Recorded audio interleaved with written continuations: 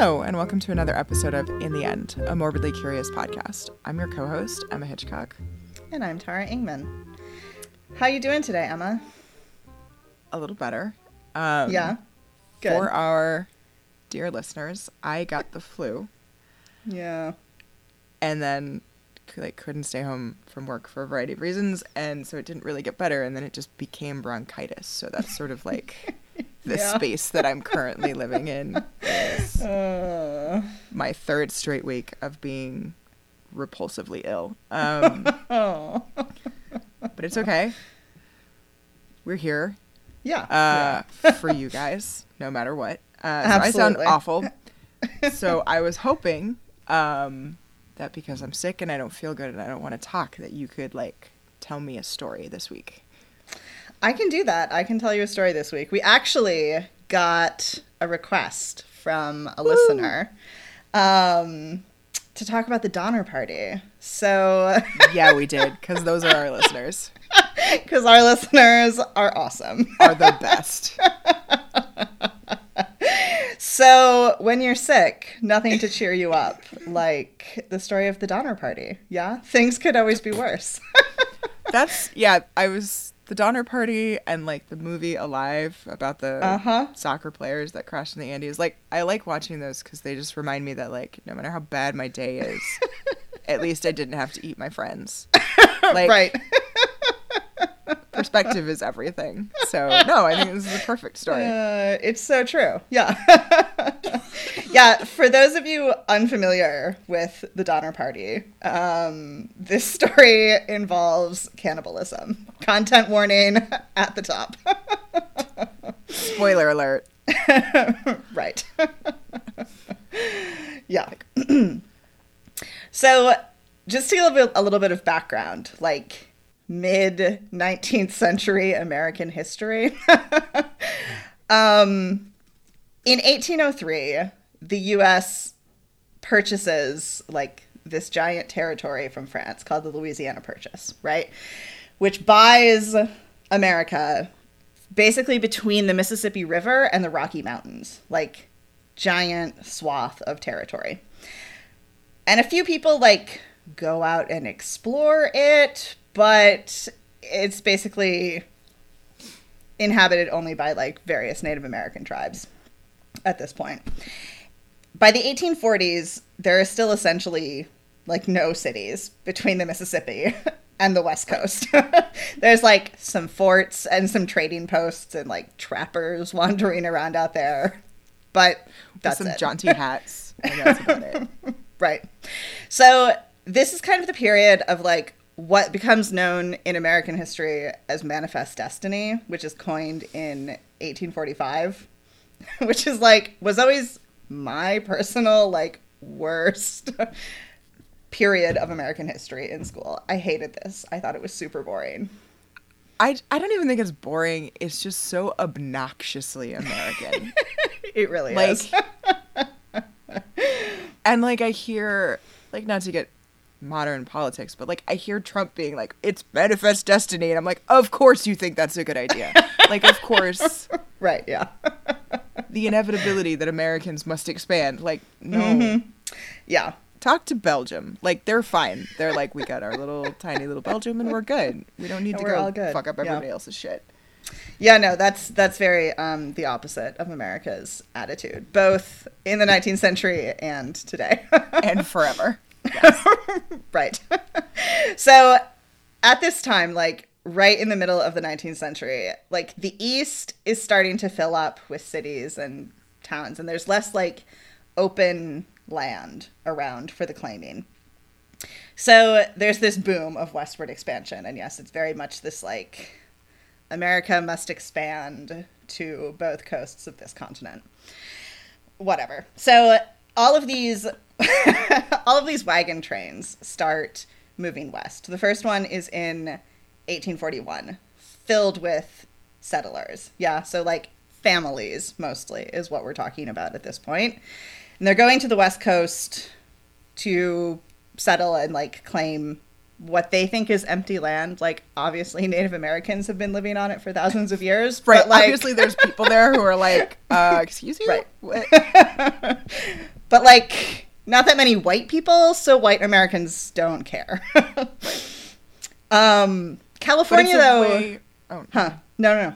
But it's like, it's a way a lot of, like, poorer farmers or people who couldn't afford to own land in the settled territories. They were like, this is my opportunity to, like, live the American dream, and I can have my own farm, and I can, like, help build a city. And we, you know, it was like, it was a feel-good way to capture the American dream for white Americans. And literally no one else. And no one else, yeah.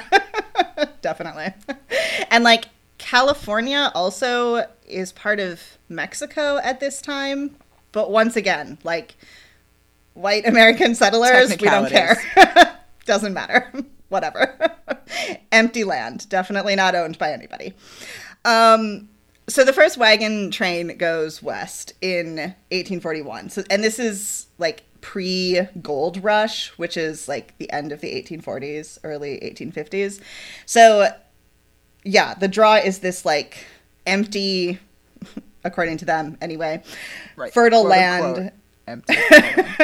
Right. And, like, this, like, a much better climate than, especially in, like, the northern parts of, like, Eastern America, and this sort of thing. So, like, they set out this route that all of the wagon trains follow, and it kind of meanders around. Like, if you see it on a map, you think that it looks like an insane route to take because you have to go, like, way up to the north and then cross the Rockies and then go way back down. It looks totally crazy. But, like, it's set up that way to follow rivers and to avoid deserts. And it's dictated also by mountain passes, right? You have to cross the Rocky Mountains to get to California. Right. In a wagon. Like, that's not... Right. You're not going up there in your Hummer. Like, no. So, trips to Oregon were easier. This is, like, the Oregon Trail is kind of the...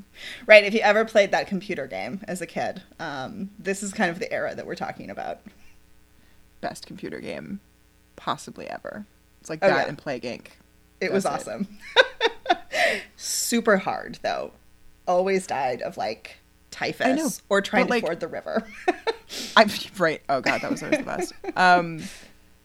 No, I liked that, though, because it's, like, in that sense, historically accurate. Like, odds of getting your entire family and all of your shit there, minimal. Like, yeah, not great. Minimal. And that game brought it home hard. And there was one version I had that, like, early on, before we even had a computer at my house, like, this is how old I am, like, computer day at school. But, like, it would save little gravestones that you could visit along the way. And then you would pass them again. Yeah. Yep. And since it was, like, the school computer and everybody was playing on it, there's, like, a gravestone every 12 seconds with, like, everybody, you know, and we're, like, kids, so everybody's name is, like, Buttface, and, like, Buttface died of a snake bite. I'm like, this is the best. This game is amazing. Anyway, sorry, tangent, but, like, no, had to absolutely share my Oregon Trail love. Yeah, so the trips to, like, the route to Oregon was easier because you could keep the wagons with you the whole way. The route to California, you had to cross the Sierra Nevada, which is the mountain chain in the east of California, which meant at the time abandoning your wagons, which, like, is not a great option because they contain literally everything you own, right? Right. I needed those. That's why I brought them. Right. So then in 1844, a group actually makes it to California with their wagons for the first time. Woo-hoo. But, yeah, sort of. But, like, it's a total shit show. They have to, like, abandon the wagons in the mountain and then come back for them. And then, like, rig some sort of pulley rope system to, like, haul them directly. Like, it's a total shit show. But, like, they do technically make it there with most of their possessions. So, like, yay, we can all do this now. People? All of the groups left from Independence, Missouri, which, if you ever played Oregon Trail, you will remember. Yes, It was did. basically the... And there were only 3 professions that were allowed to go. Right, yes. Bankers, was it bankers, farmers, and... Carpenters, I think. Blacksmith or carpenter or something. Yeah, something that could, like, fix That's tools along the way. Yeah. Independence was, like, basically the westernmost town in the United States before you got to the West Coast. So as soon as the ground was dry in the spring, so like the very last days of April or like May 1st or 2nd at the latest, everybody was leaving because you had to get across the mountains before the winter snows closed the mountain passes. So like that sounds like a lot of time, but again, you're crossing the like half of the continent with wagons. Like the timing was pretty tight actually. With wagons and oxen and like people, like these aren't military marches, like right, these are got like your baby children and yeah, right it's about 2,000 miles, like 4 to 5 months, 2,000 miles traveling with the wagons led by oxen. If you're traveling around like 2 miles an hour, which I've read anyway is fairly average, then you can do like between 15 and 20 miles per day depending on how many hours you're going to travel each day. So, like, if you do the math on that, it's 125 days of 8 hours every day. Yeah. Right. So, it's a bit over 4 months. We're talking, like, 4.5 months-ish. Yeah. Right. Provided nothing breaks and... Right. You know, like, that you don't have delays. Right. Whatever. Under, like, prime perfect conditions. Yeah. Right. So, the Donner Party, it's 1846. And like, I'm sorry, wait, isn't yes. it often called like the Donner Reed Party? Yes, it often is. Yeah, because it was so families? In total it's 10 families. Like the Donner Party as we know them today. It's 10 families. George Donner and his brother Jacob Donner and their families. The Reeds, the Breens, the Murphys, the Graves, the Eddies, the McCutcheons, and the Wolfingers. Plus 19 like individuals as well. Most of them are NPCs. Yeah. Most of them are like teamsters and employees of the other families, but some of them are just like dudes traveling west by themselves who like have to join up with a group and happened to join the Donners one. So the Donners and the Reeds arrive in Independence on May 10th. They rested one day, and then they left on May 12th. So already, like, from the very beginning... Bad start. Right. We're about 2 weeks behind everybody else. If this is a choose-your-own-adventure, we've already gone off track. Got it. Right. Yeah, this is, like, the worst choose-your-own-adventure ever. So they leave on May 12th. They set off, like, northwest-ish towards Nebraska. And about a week later, they catch up to, like, the main body of the group. And they kind of trail along towards the end of that. Then there are various delays for different reasons along the road. So, like, for example, in northern Kansas, when they're trying to ford the Big Blue River, which, like, guys, really? That's what you call it? Okay. The Big Blue. Yeah. All I can think of is Finding Nemo. A storm hit just before they arrived at the ford that like makes the ford impassable, and they have to wait for several days to see if the water will go down, and when it doesn't, they build rafts and have to like ferry the wagons over individually. Yep, that never ends well in No, the Oregon Trail. It really doesn't. It always ends overturning your wagon, losing all your shit, and probably some of your people too. Yep.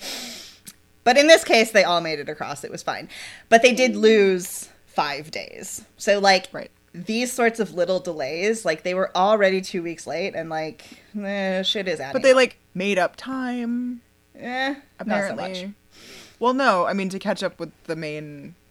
Yes, that's true. Pack. That's true. They And are, like, then they with got the screwed up pack. again. Even if they're at the back of it. But, like, they're with the pack. Right. In early June, they reached the Platte River, which is in, like, central Nebraska, which the trail follows kind of still northwest into Wyoming, and that leads to the pass that they're going to take through the Rockies. Early July, they leave the Platte around like what is today Casper, Wyoming. This is kind of in the middle of Wyoming. And they head for the Sweetwater River. The Sweetwater is what the trail follows into the Rockies. So you go through Devil's Gate, which is a gorge, and then through South Pass. So this is like, South Pass is where they actually cross the Rockies. It's roughly halfway. It's about 1,000 miles into the trip. So at this point, once they get through South Pass, we're about 9 weeks out. And like, they're still towards the end of the group, but like, not alarmingly so. Yeah, so nobody's that worried. And after South Pass... Foreshadowing. Right. Dun, dun, dun. After South Pass, the route splits off according to your destination. So either Oregon or California. The Donner Party is going to... So it's still like, at this point, just the Donners and the Reeds. So the Donners and the Reeds are going to California. And the traditional route to California goes from South Pass to Fort Hall, which is in like southeastern Idaho, and then turns south. So you still, like, at this point, the main trail still has to go north before we can turn around and go south. Right. So here's where we run into trouble. A few years before this, this guy called Lansford Warren Hastings had published a memoir of his trip and his life out west. And he said that an alternate route existed that he called the Hastings Cutoff. Right. No. Yeah. So his great idea was, instead of going north from South Pass to Fort Hall, you turn south and you go southwest to Great Salt Lake, which is in Utah. And then you turn and go directly west across the desert and then cross the Sierra Nevada. And then you're like in California. Ta-da! But no. Right. So he is trying to promote this route because he has these grand plans to like attract American settlers to California and then break away from Mexico, declare their independence, like Texas had just done at this point, like a handful of years before. So he's been setting up this town at Sutter's Fort, which is like the end point of both his route and like the main route. Yeah. It's modern day Sacramento. And so in order to like make this happen, he needs to make sure that settlers come to California and not to Oregon. So the problem, was though, much more of like a snake oil salesman, where he just like clearly had like the only lemonade stand between Salt Lake and Sierra Nevada or something, or he's like, you should definitely come this way, and it's like, aren't you thirsty? Like, that's... But he had bigger plans. Okay. The problem is that he has never been to any of these places, and he has never taken this route. He had taken... His memoir is bullshit, yeah. Right, complete bullshit. He had taken the normal route to Oregon when he traveled out west, and then from Oregon, he went down south to California. So, like, he has absolutely no idea what he's talking about. He's never been here, never seen any of this country. He just looked at a map and was like, right, you know what would be faster if we just go direct instead of, like, around. Oh, that guy's a dick. Oh, it gets better. So Hastings, in order to like convince people to like take his Hastings Cutoff, he leaves Sacramento, Sutter's Fort, in April 1846 to like ride east along the trail of his proposed route, because his plan is to like meet up with the wagons around South Pass and try and convince people to come south. So he does make it there in time, and he travels like with a couple of guys, but it's just like them on horses or mules. Yeah. Right. Which is a big difference from like traveling with your entire family and small children with these giant wagons. Yeah. Right. So they make it to like the South Pass area before most of like the wagon train crosses the mountains. Yeah. Mm-hmm. And one of the guys who rode with him from California, his name is James Kleiman, he continues east. So Hastings is like, gonna wait here and try and convince people to come with him. Clyman continues east, and he runs into his old friend, James Reed, at Fort Laramie. And they get to talking, and Reed is like, oh, you've been on the Hastings Cutoff, like, how is it? Because it's all the buzz, yeah? Everybody's talking about this. And he's like, my friend, this is a terrible idea. The desert cannot sustain people. It cannot sustain animals. It is way too hard to cross the mountains. Like, this is a bad idea. Do not do it. Plenty of other people did listen to him because he's, like, going around spreading the word. Yeah, don't take the Hastings Cutoff. Plenty of other people changed their minds and either went to Oregon or they took the normal route through Fort Hall. But Reed is all excited about the Hastings Cutoff because it's more direct. And he's like, obviously, this is going to save time. This is a great idea. Thousands of other people have done this, but clearly they're wrong. Right. I definitely know better.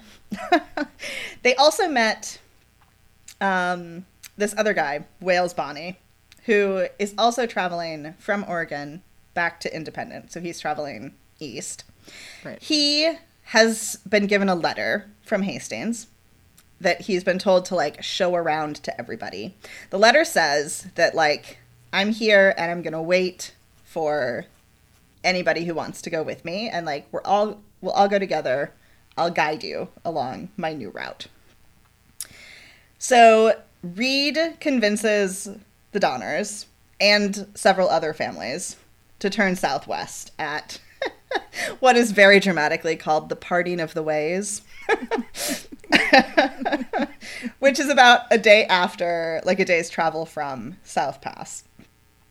So on July 19th, they turn southward towards the Hastings Cutoff with about 70 people in total. This is like the real start of the Donner Party. They choose George Donner, who is like the older of the Donner brothers, as their kind of captain figure.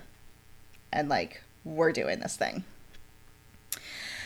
So, chance number 2 to turn around. This reporter who had like, earlier... literally every step is a chance to turn around. We don't have to do this. Right. This reporter who had, like, at the beginning, when everybody left Missouri, been traveling with this kind of larger group that had included the Donners and the Reeds. Edwin Bryant is his name. He had eventually become concerned about the slow pace they were taking, and so he had ridden ahead. And he was now riding as part of a group of, like, single men who had sold their wagons and were just riding with mules and, like, whatever their mules can carry. So he and this new group that he was with decided to try the Hastings Cutoff. So they turned south at Fort Bridger, which is in southwest Wyoming. This is like the last chance to do the cutoff. Yeah. This is where Hastings is trying to convince people. So Bryant decides to go, but he leaves several letters for the people who were in his former group, including one for James Reed, saying, like, I'm going to do this, but I'm, like, a guy by myself on a mule, and, like, your situation is very different, and you should not do this because it is way too dangerous for families with children and with wagons. So, like, I'm doing this, but you definitely shouldn't. He leaves them at the fort, like, leaves the letters at the fort, and tells the guys who run the fort to, like, give these to the various people. Right. The Donner Party arrives at the fort 9 days later, so we're now at July 27th. And they're, like, excited to meet Hastings, but Hastings is gone already. He's, like, left with the other folks who he has managed to charm into doing this. I mean, I can see why this would be appealing, right? Like, if you don't know and you just look at a map, yes, for sure, it seems more direct. For sure. And, like, you're already behind. You know weather is an issue getting through the mountains. Like, I can see why 70 people would be like, okay, you know, like, sure, let's give this a try. Yes, absolutely. I can see that. And the problem, though, is that they have been told a couple of times now that this is a terrible idea and they should stop. Yeah, no, right. That part is less forgivable. Right. And, like, literally there are other people whose names I have not mentioned, but, like, literally everyone who has any experience in this area of the cutoff is going around telling everyone who will listen, like, don't do this, you will die. This is terrible. Don't do it, you know? Like, what is it? The talking hands from Labyrinth? Yeah. Take heed. For the path you will take will lead to certain destruction. Yeah.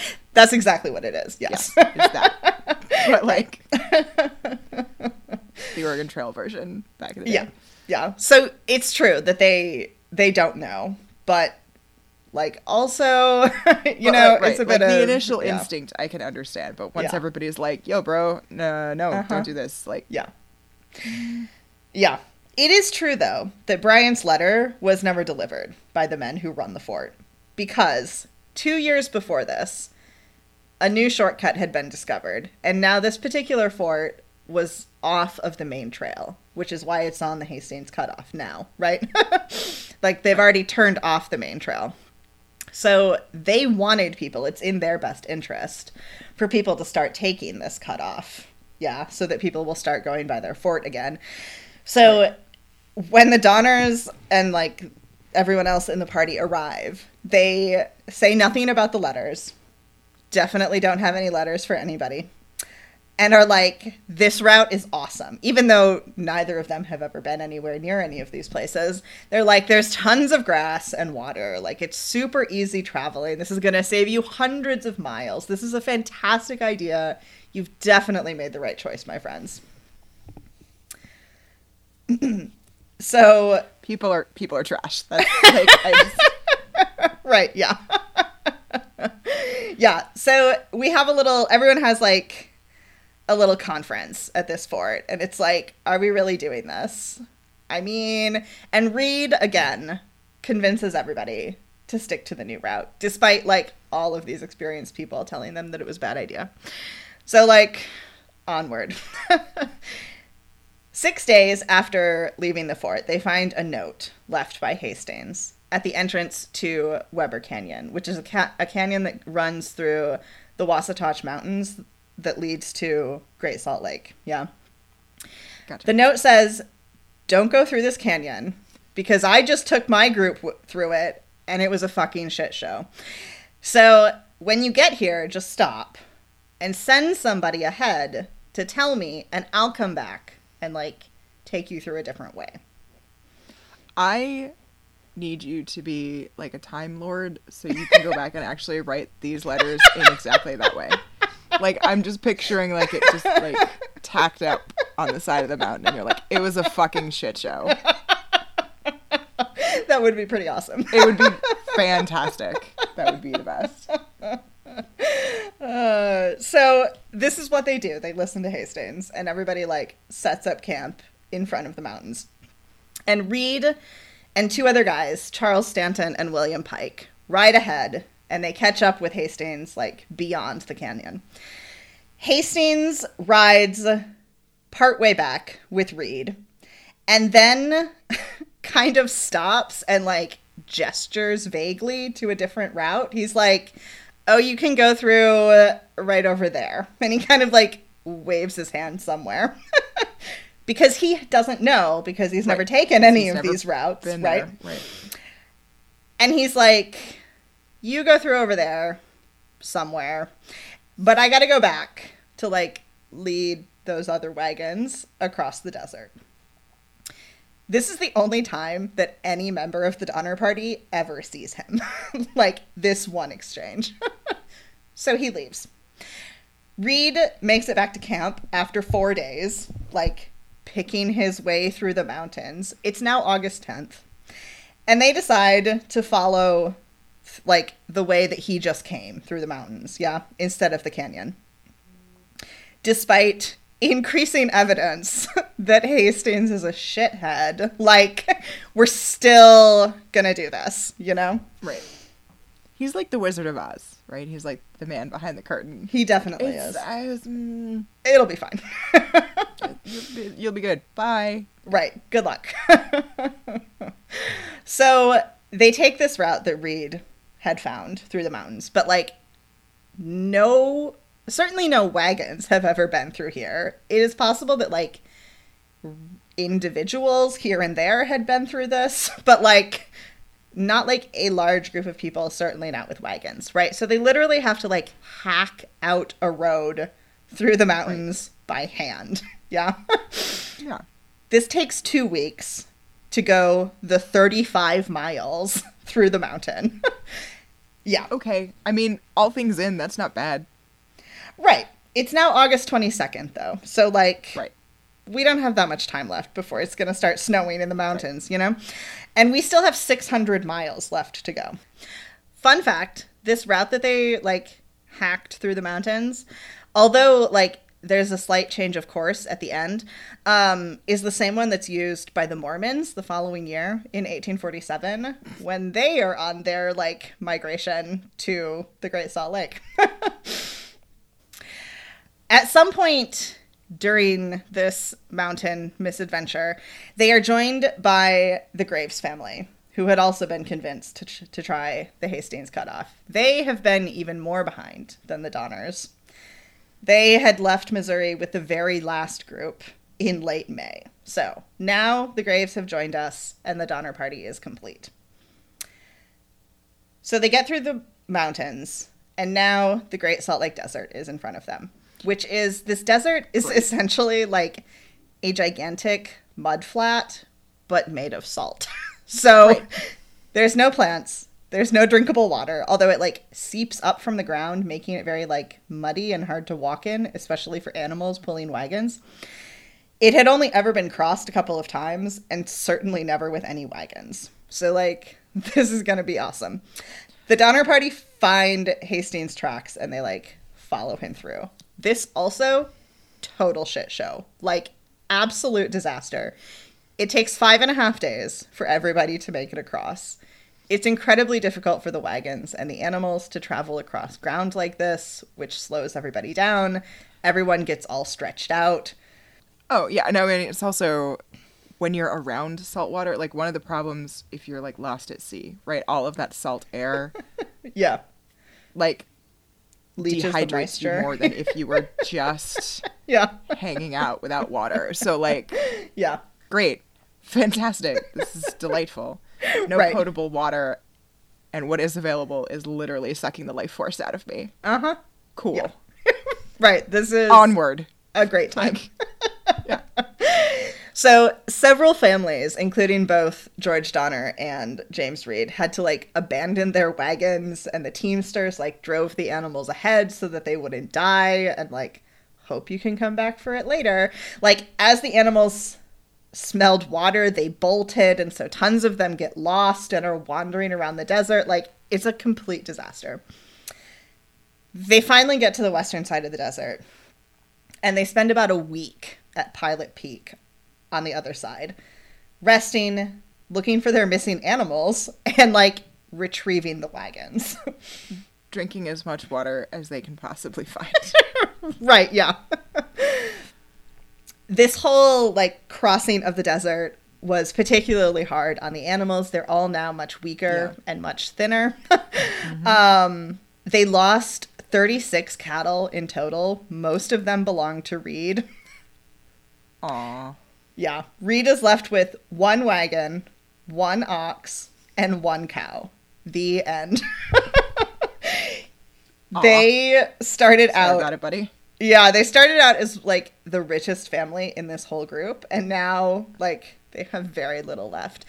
George Donner and Kesselberg also each lost 1 wagon, one of the other families. And, like, tensions are rising at this point, I would right? imagine. Yeah, just a bit. Especially with Reed. A lot of people blame this delay at Pilot Peak on Reed, because mostly it was his cattle that were missing and his stuff that was left in the desert. So, like, they felt like that he insisted on making everybody wait while he, like, looked for his missing cattle and, like, tried to retrieve his wagons unsuccessfully. And, you know, the day they leave Pilot Peak, there's a bit of a snowstorm. Nothing too serious, but now everybody is, like, kicking into panic mode because they're like, holy shit, winter is, like, for real coming. So where do we at now? We're, like, September... Yeah, we're, like, the very end of August, early September-ish. Early September, yeah. I was, like, because the last date was in August, yeah, so we're, I was like, trying to do them. last day of August or first day of September, something like that. So yeah, we make a list of like all of our supplies. And apparently the situation is not great. Because, right, surprisingly enough. So Reed decides that 2 men should ride ahead to Sutter's Fort, which, like, to review, is modern day Sacramento, right, to get supplies and then come back. This is a terrible seems like idea. It's gonna go well, right? Yeah, this right, is like aces. 2 dudes alone in the Sierra Nevada. Like, neither of them obviously know where the fuck they're going. Like, this is really dangerous, and it's a terrible idea. But, like, I don't know. What else are we gonna do? You know. So William McCutcheon. Go back to the salt flats? No, thank you. Right, exactly. Like, well, we can stay here in the desert, or we can do this, you know? Right. William McCutcheon and Charles Stanton were the only volunteers. So they're the 2 that go. Charles Stanton is traveling alone, although he's not, like, one of the employees. He's just, like, a single dude going west. And McCutcheon leaves his wife and his very young daughter, being like, take care of my wife and daughter. Like, swear to me that you will take care of them, and I will go and do this for you. And everyone's like, yes, for sure. Got you covered. So they leave. And, like, shrug, let's hope they make it type of an attitude, you know? And can also get back. Like, it's not just right, getting right. there, it's they need to then come back. Right, yeah. And we carry on. We come to the Ruby Mountains, which are in Nevada. Can I say, I like that this is switched to a we now. Like, now you're in it. We are in it together. Yes, yeah. Everybody's in it together. Are in the Donner Reed party. Absolutely. And apparently we only join after they have fucked everything to hell. All right, cool. So they've been following Hastings Trail, right? He had come through the Ruby Mountains on his way east through a pass that wagons couldn't get through. So when he came to the mountains, he turned south to, like, follow along them and look for a pass. As it turns out, if he had known the area better, he would have known this.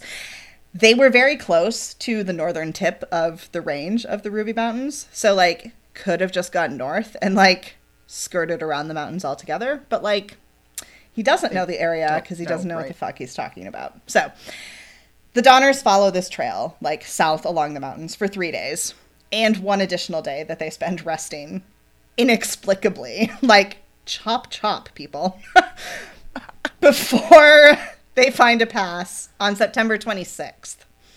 And they cross the Ruby Mountains, reaching the Humboldt River and the main trail from Idaho. So the Hastings cutoff is complete. Yay! Great.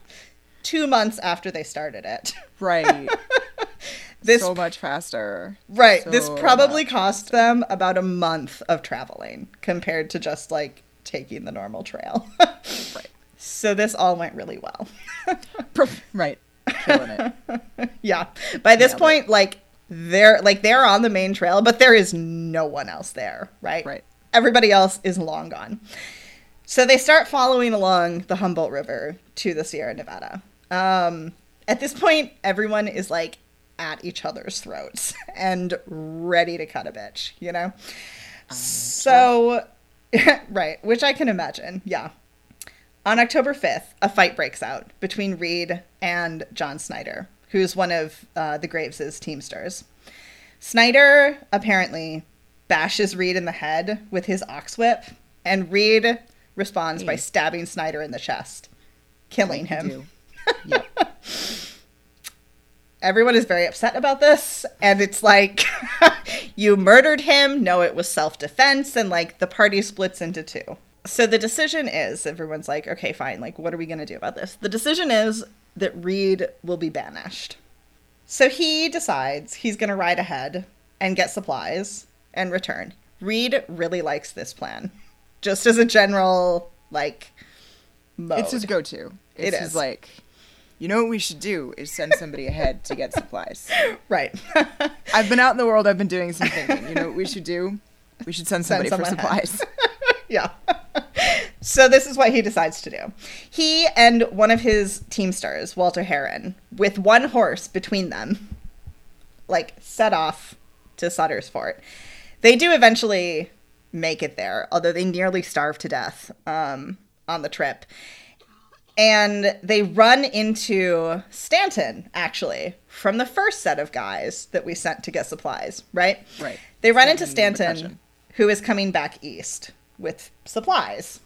So, like, that worked. Great. Bonus.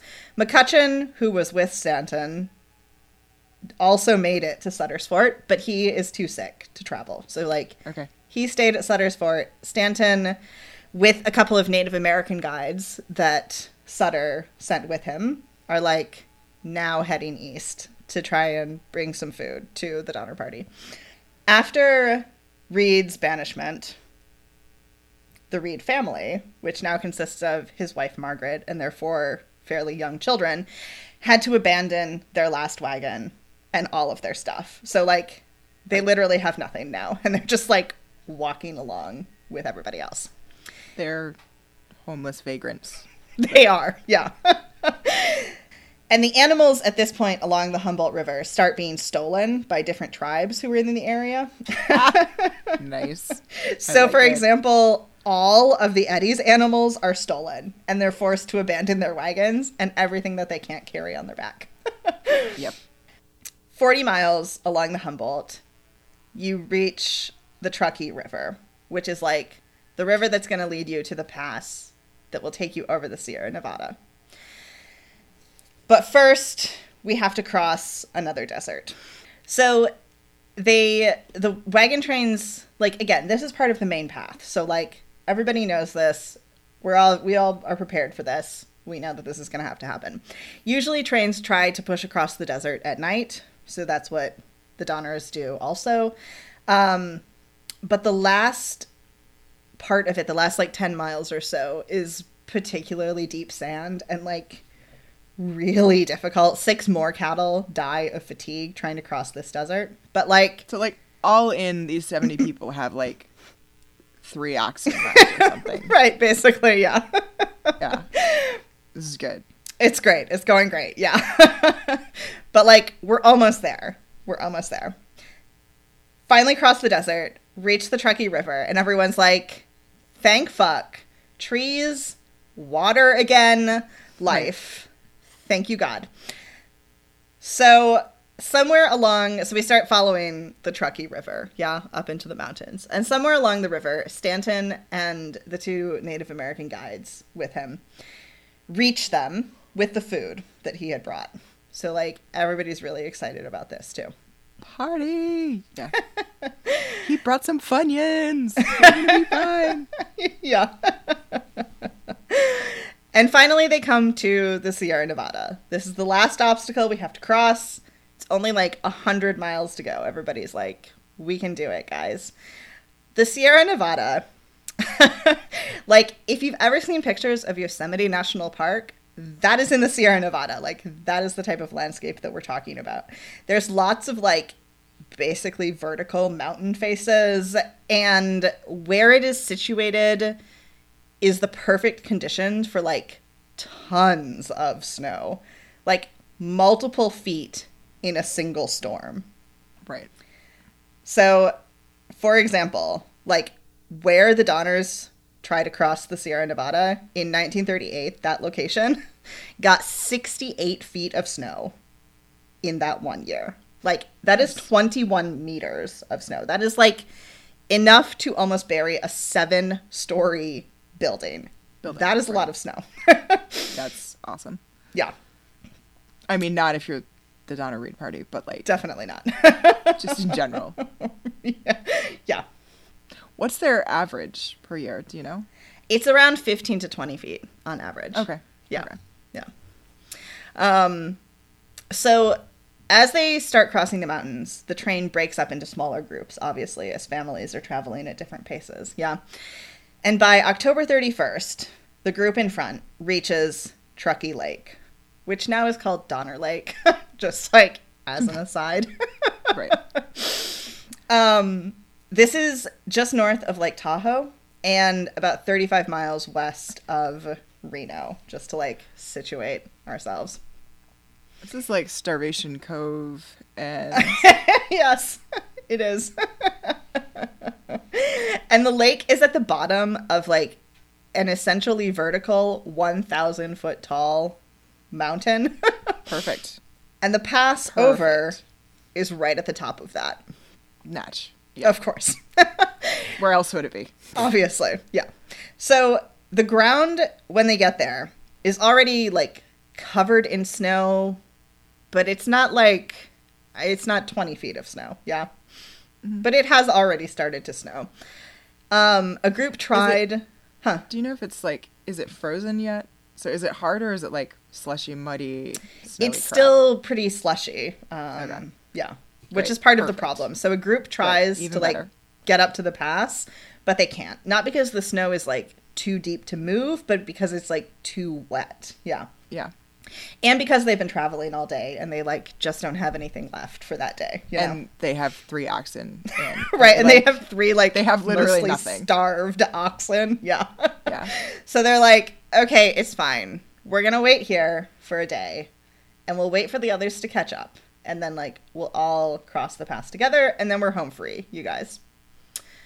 The next day, while it's still snowing, but not like a blizzard, but like, you know, nice snowfall. Yeah.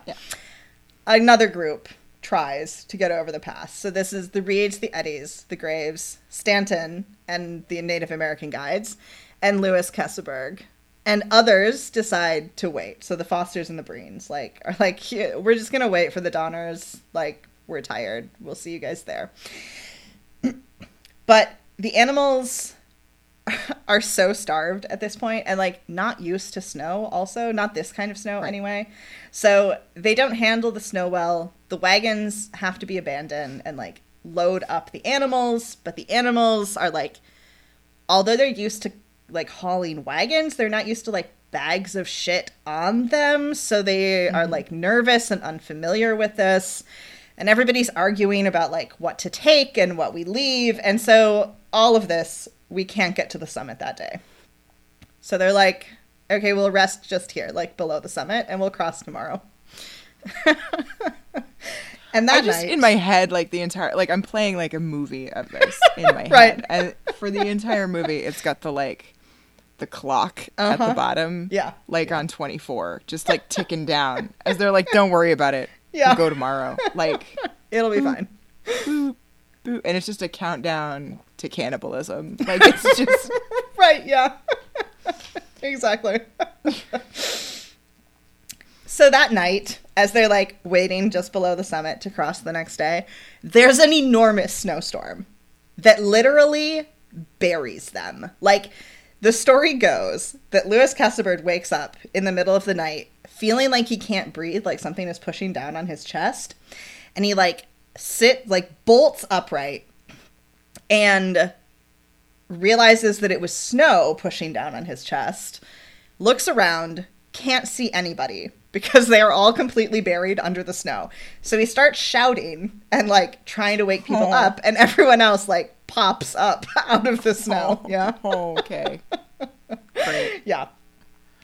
So they have to go back down the mountain. Yeah.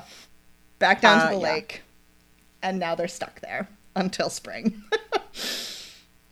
So this camp is at an elevation of about 6,000 feet above sea level. That's about 1,800 meters. And yeah, like I said, averages like about 15 feet of snow a year. So this is like some pretty serious conditions. Yeah. I mean, especially because there's not like a cabin by the lake. You know what I mean? Like it's, and they don't have anything left because piece by piece they've had to jettison all of their shit. So like, and they themselves have been walking for like 200 miles and have crossed multiple deserts. Like, yeah, everybody is tired and like not in great health, you know? Around this same time, like this first massive snowstorm, Reed and McCutcheon, who, like, remember, was sick at Sutter's Fort, and that's why he didn't come back with Stanton, but he's recovered now. So Reed and McCutcheon leave Sutter's Fort to, like, relieve the party. Although Sutter tries to warn them that, like, the snows are going to be bad, you guys. Like, this is maybe not a great idea. And yes, eventually they have to turn back around before the summit and, like, go back to Sutter's Fort. There actually was already a cabin at the lake. It had been built by a guy a couple of years before, but had not been taken care of course. So it's, like, decaying and falling apart. Okay, it's a start, though. I'll take it. It is. I didn't know there was a cabin. And the Breens are like, dibs. That is ours. So the Breens take that cabin. The Murphys build a cabin for themselves. And the Graves and the Reeds, like, combine forces and build another cabin. So we have 3 cabins for all of these people. Everybody else, like, finds space somewhere in one of these 3. Except Louis Kesselberg, who, by all accounts, was kind of an asshole. And he is like, absolutely not. I will sort out my own shelter. And he builds himself this little, like, lean-to against the side of the Breens cabin, which is, like, a terrible solution. Yeah, that's ridiculous. But, like, okay, dude, whatever. I don't need you. I just need, like, a wall of your cap. Shut up. Right, exactly. He, like, strings a blanket between, like, the ground and the wall of their cabin and is like, ta-da, shelter. Yeah. So the Donners, like, are not at the lake with everybody else. George Donner's wagon had broken an axle about 7 miles before the lake next to a creek called Alder Creek. And Jacob Donner had stopped to help his brother fix the axle. So they were both stuck there when the snows came. And they tried to also build cabins, but then the giant another giant blizzard hit and buried absolutely everything. So they were like, this is not going to work. We need some sort of shelter, like, from the blizzard immediately. So they built what are called tents, usually, but, like, in reality are just blankets, like, propped up with tree branches, right? Like, that's the only shelter they have. Right. So there are 81 people in total trapped in the mountains. About 3/4 of them-ish are at the lake. But because of the nature of these settlement groups, over half of them are under the age of 18. Right. About 1/4 of them are under the age of 4. And there are 6, like, straight up infants. So 81 people, but, like, when all of them, like, when there are so many children, that's not a lot of, like, people who can do labor. Yeah, exactly. Yeah. And also, like, that's a hardcore drain on your resources. Exactly. Like, they're not contributing, but also they need to eat. Like, you suck. Right. Absolutely. And right away, they get an introduction to what the rest of their winter is going to be like. The first time it storms, it snows for 8 days straight without stopping. And everyone is like, oh, fuck. This is going to be terrible. Well, shit. Okay. Right. When it finally stops snowing on November 12th, 15 of them try again for the summit, like, on foot. We're not fucking around with the animals or the wagons anymore. We're just like, gotta get the fuck out of here, right? Right. No, that's fair. So 15 of them are like, let's go. But the snow is 10 feet deep because, again, it's been snowing for 8 days. So they have to turn around pretty quickly. A week later, on November 19th, another group of 22 tried again with mules. And they did get to the top, but the mules couldn't continue. The snow was too soft, and so they couldn't walk, and they were too tired. And so they all also have to turn around and go back down. So they got to the top, and then they turned the mules into sleds, and then they just, like, rode them down the other side. And that is why we learn about the Donner Party today. Right. The end. No, sadly not. Nope. So they get back down, and at this point, everyone is like, okay, for real, like, we need to decide what we're doing about this. So basically everybody kills any animals that are still left alive. And everybody starts trying to hunt. November 26th, another huge snowstorm, which lasts until December 3rd, and buries, so that's what, 7-8 days? Yeah. That's a lot. Yeah. And buries any animals, like, if any animals were still left alive, hadn't been slaughtered, like... The one animal that is left. They're definitely buried by the snow now. And the snow is too deep to be able to, like, find where they are, you know? So, like, all of those animals, any animals that were, like, outside still, gone. Disappeared. And then there were none. Yeah, no. There's so, just, like early obstacle. December, no more animals. All the animals are dead. But, like, and a surprisingly, like, a distressingly small number of them are dead because of food reasons, you know? Like, are dead and have been made into food for people to eat. Like, a distressingly low number. Well, because they needed them. But, like, once they're dead, then they're like, ox jerky. Right? Well, no, at this point in the camp, that's what I mean. Like, a distressingly low number of animals, like, made it to the camp to be slaughtered. Oh, gotcha. And, like, cooked and dried for food for the rest of the winter. Like, everybody is already starting to starve. And it's only the beginning of December, you know? And also, like, whatever's left, whatever animals are left that have made it there are, like, so skinny that yes. There's going to be a lot of meat to eat anyway. Like, take whatever you can get, but, like... Correct. What you would normally think of as, like... As food? A butchered oxen. So like, no. Some marrow, some skin you can, like, chew on. Yeah. So, like, many of them are already too weak from starvation, from the beginning signs of starvation, to do things like gather or chop wood, you know? Because in order to get firewood, of course, you have to, like, go chop down a tree and then chop it up into pieces, right? Right. And you've got to manage to do that in 10 feet of snow. Like, on top of everything else. It's exhausting to begin with, but... For sure. And then, once you have chopped down the tree falls through the 10 feet of snow, so you have to then, like, retrieve it from 10 feet below you to, like, it's a whole thing, you know? It's a whole fucking thing.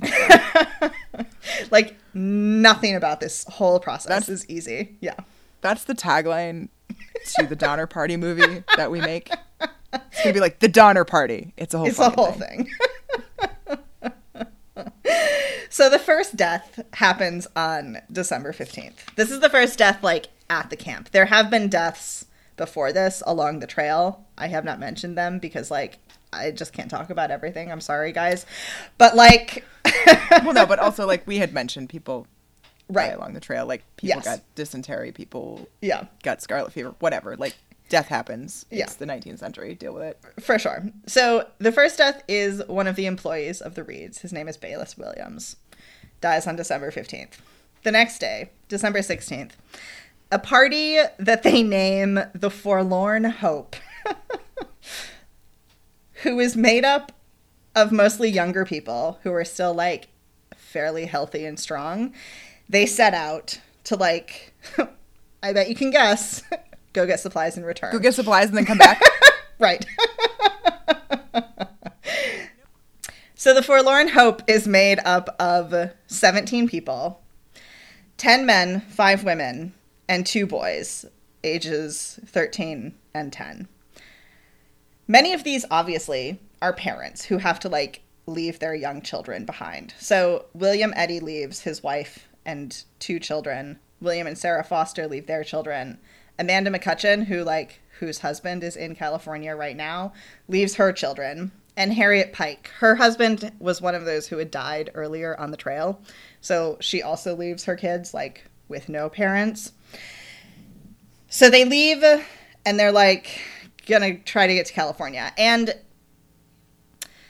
they get criticized, like, not just them, but also, like, down the line, people making similar decisions get criticized, like, both then and now sometimes for, like, walking away from their children, basically.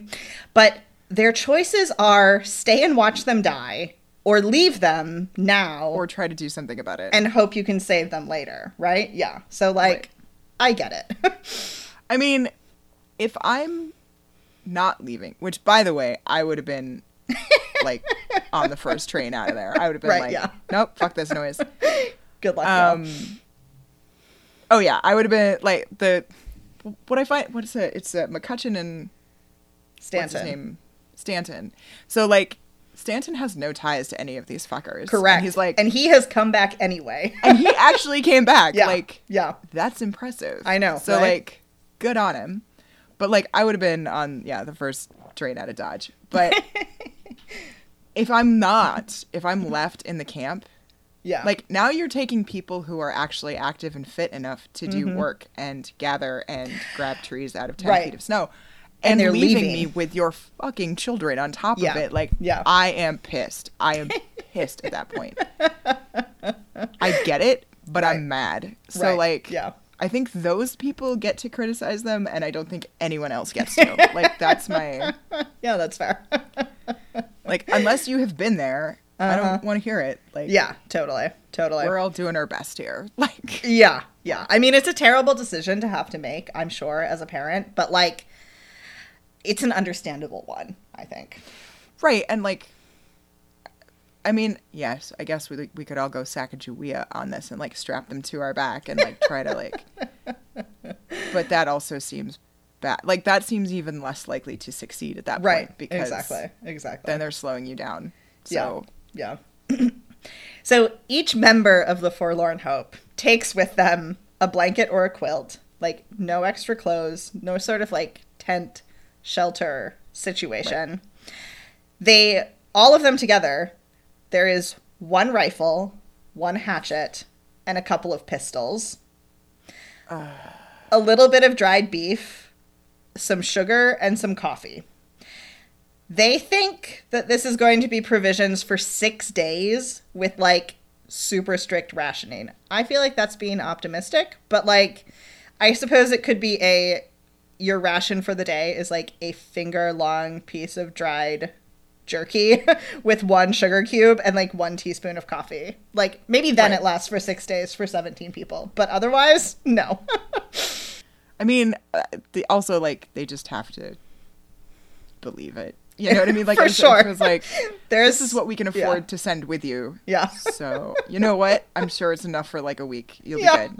And they're like, sounds reasonable. Yes. Great. Thank you. Yeah. Bye. Yeah, a certain amount of necessary self-delusion has to happen from this point on in this story. Do they have things like flint and tinder and that kind of stuff with them? I assume so, yes. They are, like, able to light fires. Yes. Okay. But... So they set out December 16th. But the first day, Charles Berger and one of the boys who don't have snowshoes, everybody else in the party has snowshoes, they have to turn back because, like, they just can't do it without the snowshoes. So now we're down to 15 people. They make it over the pass and they start down, but, like, it's so miserable. There are no tents at night, so they just, like, huddle around a fire. There are constant snowstorms. They're always wet and cold. There's barely any food. Like, it's terrible. Stanton one morning is just like, and I'm out, you guys. He, like, sits by his fire, smoking his pipe, as everybody else gets up and walks away. And everyone else is like, dude, are you coming? He's like, I'll catch up with you later. Obviously, that night, he never shows up to camp. And the next day, they wait for him. But, like... He doesn't come, clearly. Right. And no one is strong enough at this point to go look for him. So, like, they just leave him. And in the spring, rescuers, like, find his bones. So, yeah. Aw. I was hoping he just was like, and I'm out. And just, like, D.B. Cooper'd his way. Sadly. Shows up. No. Yeah. Sadly, no. Yeah, he returned to, like, help these people who he had no ties to, and then died. Yeah. I like him. I mean... I like that he went back. I don't actually know anything about him, but I respect that. Yeah, no, he seems like he was a stand-up dude. Yeah, for sure. So on December 24th, it's now been 3 or 4 days without, like, any food. Their food has been completely gone.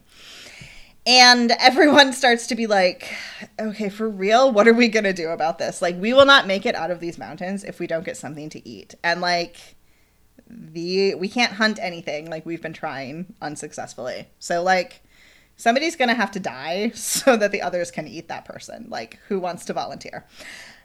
And it's Christmas, so this is a very, like, Jesus moment. Right, absolutely. Like... Absolutely. Someone proposes drawing, like, a lottery situation, drawing lots, to decide who would be killed and eaten. But not everyone agrees to this idea, so, like... Shocking! It gets dropped. It is also apparently... Yes. Flip side of this. Uh-huh. If we don't want to be an extremist here right. of who wants to, like, get murdered. Now, this makes it more complicated because it is, in fact, the 19th century and they don't have, you know, medicine yet.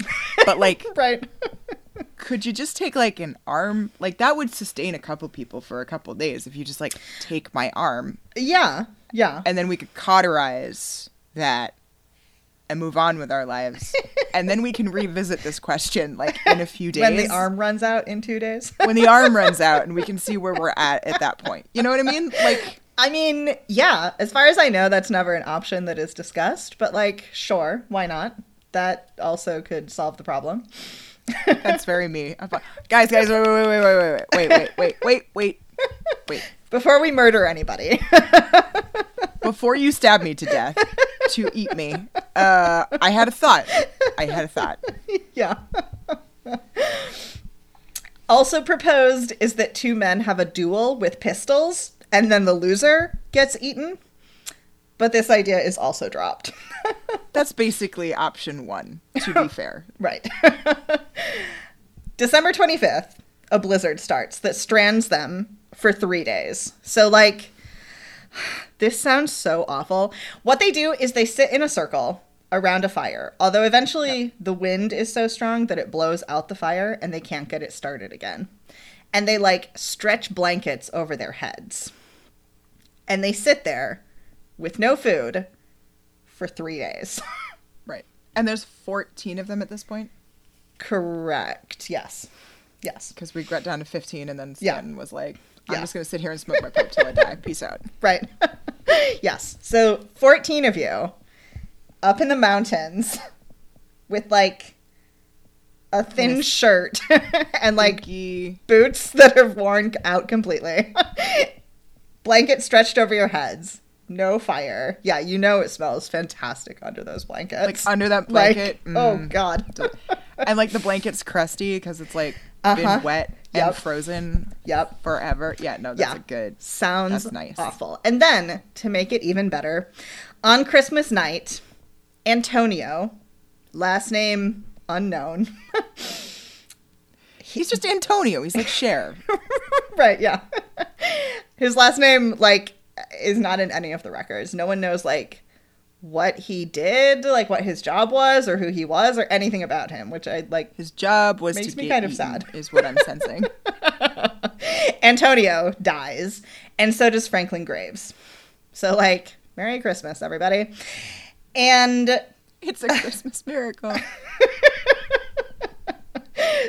And then Patrick Dolan, who's, like, one of the Breen's friends, loses his goddamn mind, strips off his coat, hat, and boots, and runs away into the storm. That's not an uncommon thing, actually. Yeah, I have read that that's, like, maybe a symptom of severe hypothermia. Hypothermia, yeah, it's a hypothermic reaction. Like, it's... People feel like they're too hot, so they take off their clothes and they run around, and then they for sure die of hypothermia. Right, so they, like, go after him and, like, wrestle him back into the circle, but he obviously died shortly thereafter. Right. And also died during the storm is Lemuel Murphy, who was the other boy. He's the 13-year-old who left with them. So now like, we're down to 10. Right. So, like, imagine, like, under the blanket... circle of 14 people, and now 4 of them are dead. Like, 4 of them are corpses. Right. Awesome. This is fantastic. But at least now they have corpses, and they don't have to murder anybody, right? Right.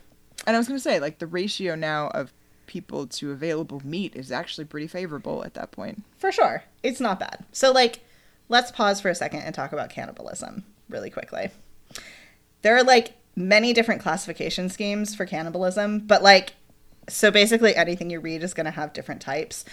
But essentially there's, like, ritual cannibalism, which includes, like, endocannibalism, which is, like, your own group. So this, for example, is the Wari, who ate the dead bodies of their in-laws to release their in-laws' spirits.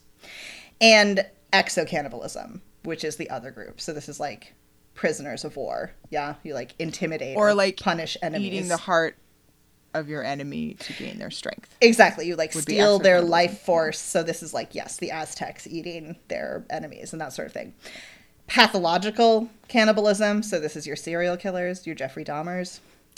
And then there's survival cannibalism. So, like, that's obviously what this is. Right. That's also, we talked about it when I talked about the Franklin expedition. Like, same thing. Nobody here is, like, excited about this prospect, right? Right, like, can't wait to eat me some Antonio. Like, no, that's not. No.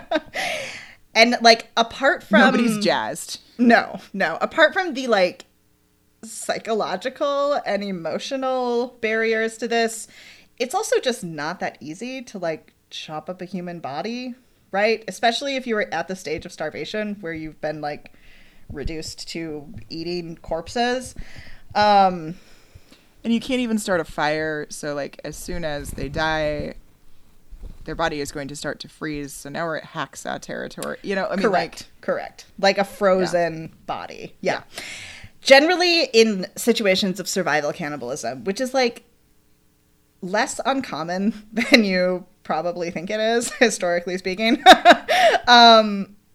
It's generally, if these people exist, like, out-group individuals, right? Like the strangers. No one's going to be eating, like, your family member if you can eat that stranger over there first, right? Right. And typically the face is, like, disfigured somehow, or the head is perhaps cut off to, like, again, try and get over one of those, like, psychological, emotional... To, like, dehumanize it. Yeah, exactly. Much like, I mean, to be fair, like, most people now feel that way about any meat that they're eating. Like, we don't butcher our own animals, and if you had to, like, look a cow in its deep, soulful, sad little eyes and then kill it and eat it, like, you would struggle with that. But we just go to the store and get pre-butchered packaged meat in a plastic thing that doesn't look like an animal anymore. Like, it's not surprising. The nutrient, like, the more nutrient rich the part of the body is, like, those get eaten first. So, like, blood, heart, liver, things like that are often eaten first. And then, like, pieces of flesh are taken from, like, the torso or the limbs and, like, usually either cooked or dried or smoked, like, depending on what your resources are. And this is all referring just to survival cannibalism? Correct. Yes. That's a lot of work. Like, listen. It is. Listen, friend, if we I mean, I'm not going to eat you anyway. Like, if you died in a plane crash and we were the only ones, like, I'm not making it out alive because God knows I'd be like, fuck it. Right. But, like, if it's you and I and, like, a person we know, I don't want to put that much work into it. Like, if I have to eat someone, I just want to get it over with. Like, I don't want to... That's a fair point of view. You can also eat it raw, yes. But, like... I mean, I would cook it because reasons. But, like, just, like, let's just get this done. Like, I don't want to sit and be like, what is the most nutrient-rich part of Delilah that, like, No. No. Yeah. If things get really desperate, then you start seeing, like, bone marrow and the brain and the lungs and other organs and things like this being eaten, right? So, parentheses on cannibalism closed. Now we're going to start eating people. After the storm passes. We have finally, the timer has run out. The little 24. Right. On Christmas, nonetheless, which I think is absolutely. After the storm passes, they decide, like, Murphy, the boy who died, and Franklin Graves both have relatives, like, with this group. So we're left with the choices of Dolan or Antonio. Dolan is eaten first. And then the other bodies are, like, cut up and cooked or dried to, like, carry the meat with them. Yeah. I'm not going to lie. I thought it was going to be Antonio because he doesn't even get a last name. So I just kind of figured. Yeah, I'm not sure. I mean, nobody, like, talks about why they decided to eat Dolan first, but Dolan died after Antonio. That might have been part of why. I'm not sure. So now they have a small store of food to take with them when they leave this camp. Right. Which they do on December 30th. And they keep wandering, like, generally west, but they eventually run out of food again. So they start eating the rawhide strings that they used to make their snowshoes with. Like, shit is bleak. Okay, but, like, you need those. Right. But, like, again, we are faced with the choice of, like, murdering somebody or this. So we're putting off murdering someone, I suppose. Okay. We're just delaying it for a minute. For the moment, anyway. Because... Oh, wait, so I'm sorry. So they have 4 people. They eat Dolan. They cut up the other 3. One of them is a 13-year-old boy, though, so he's, like, not as big as the others. Like 2.5 people. Right. Worth of food. And I'm not run out sure... in, like, a week? There's only 10 of them. Jesus Christ. I think it's probably more like... maybe like a week and a half, perhaps. Yeah. Something like that. Seems excessive. I feel like that's on them at that point. I feel like if you had 2.5 whole people to munch on for 10, like, you guys. Yeah, I don't know.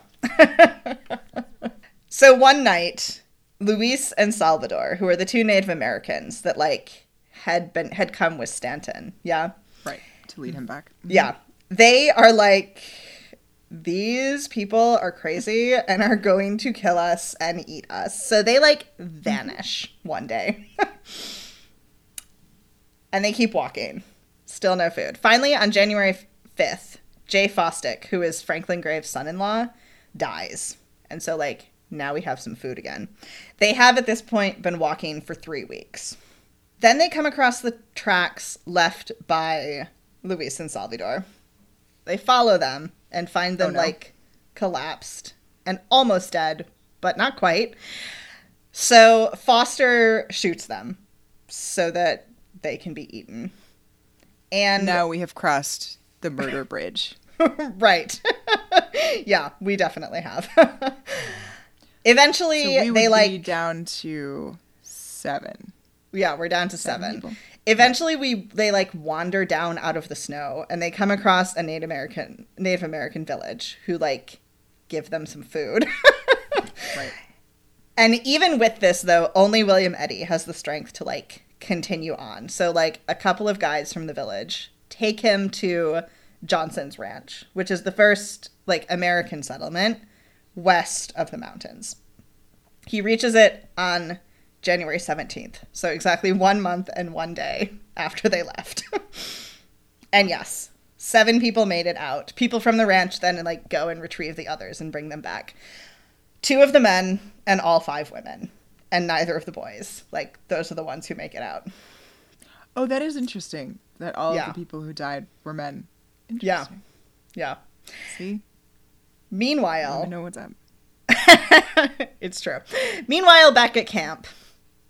December 20th, 4 days after the Forlorn Hope left, people have started to die at Alder Creek. So we have, like, the lake camp and then the Alder Creek camp, right? So at Alder Creek, Jacob Donner dies. And then 3 of the Donner employees, Joseph Reinhardt, Sam Shoemaker, and James Smith, all die.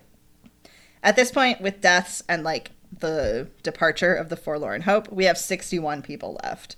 Now 2/3 of them are children. And yeah, we have a serious labor shortage. Great. Yeah, since adults are leaving and dying. So, like, we're basically all children now.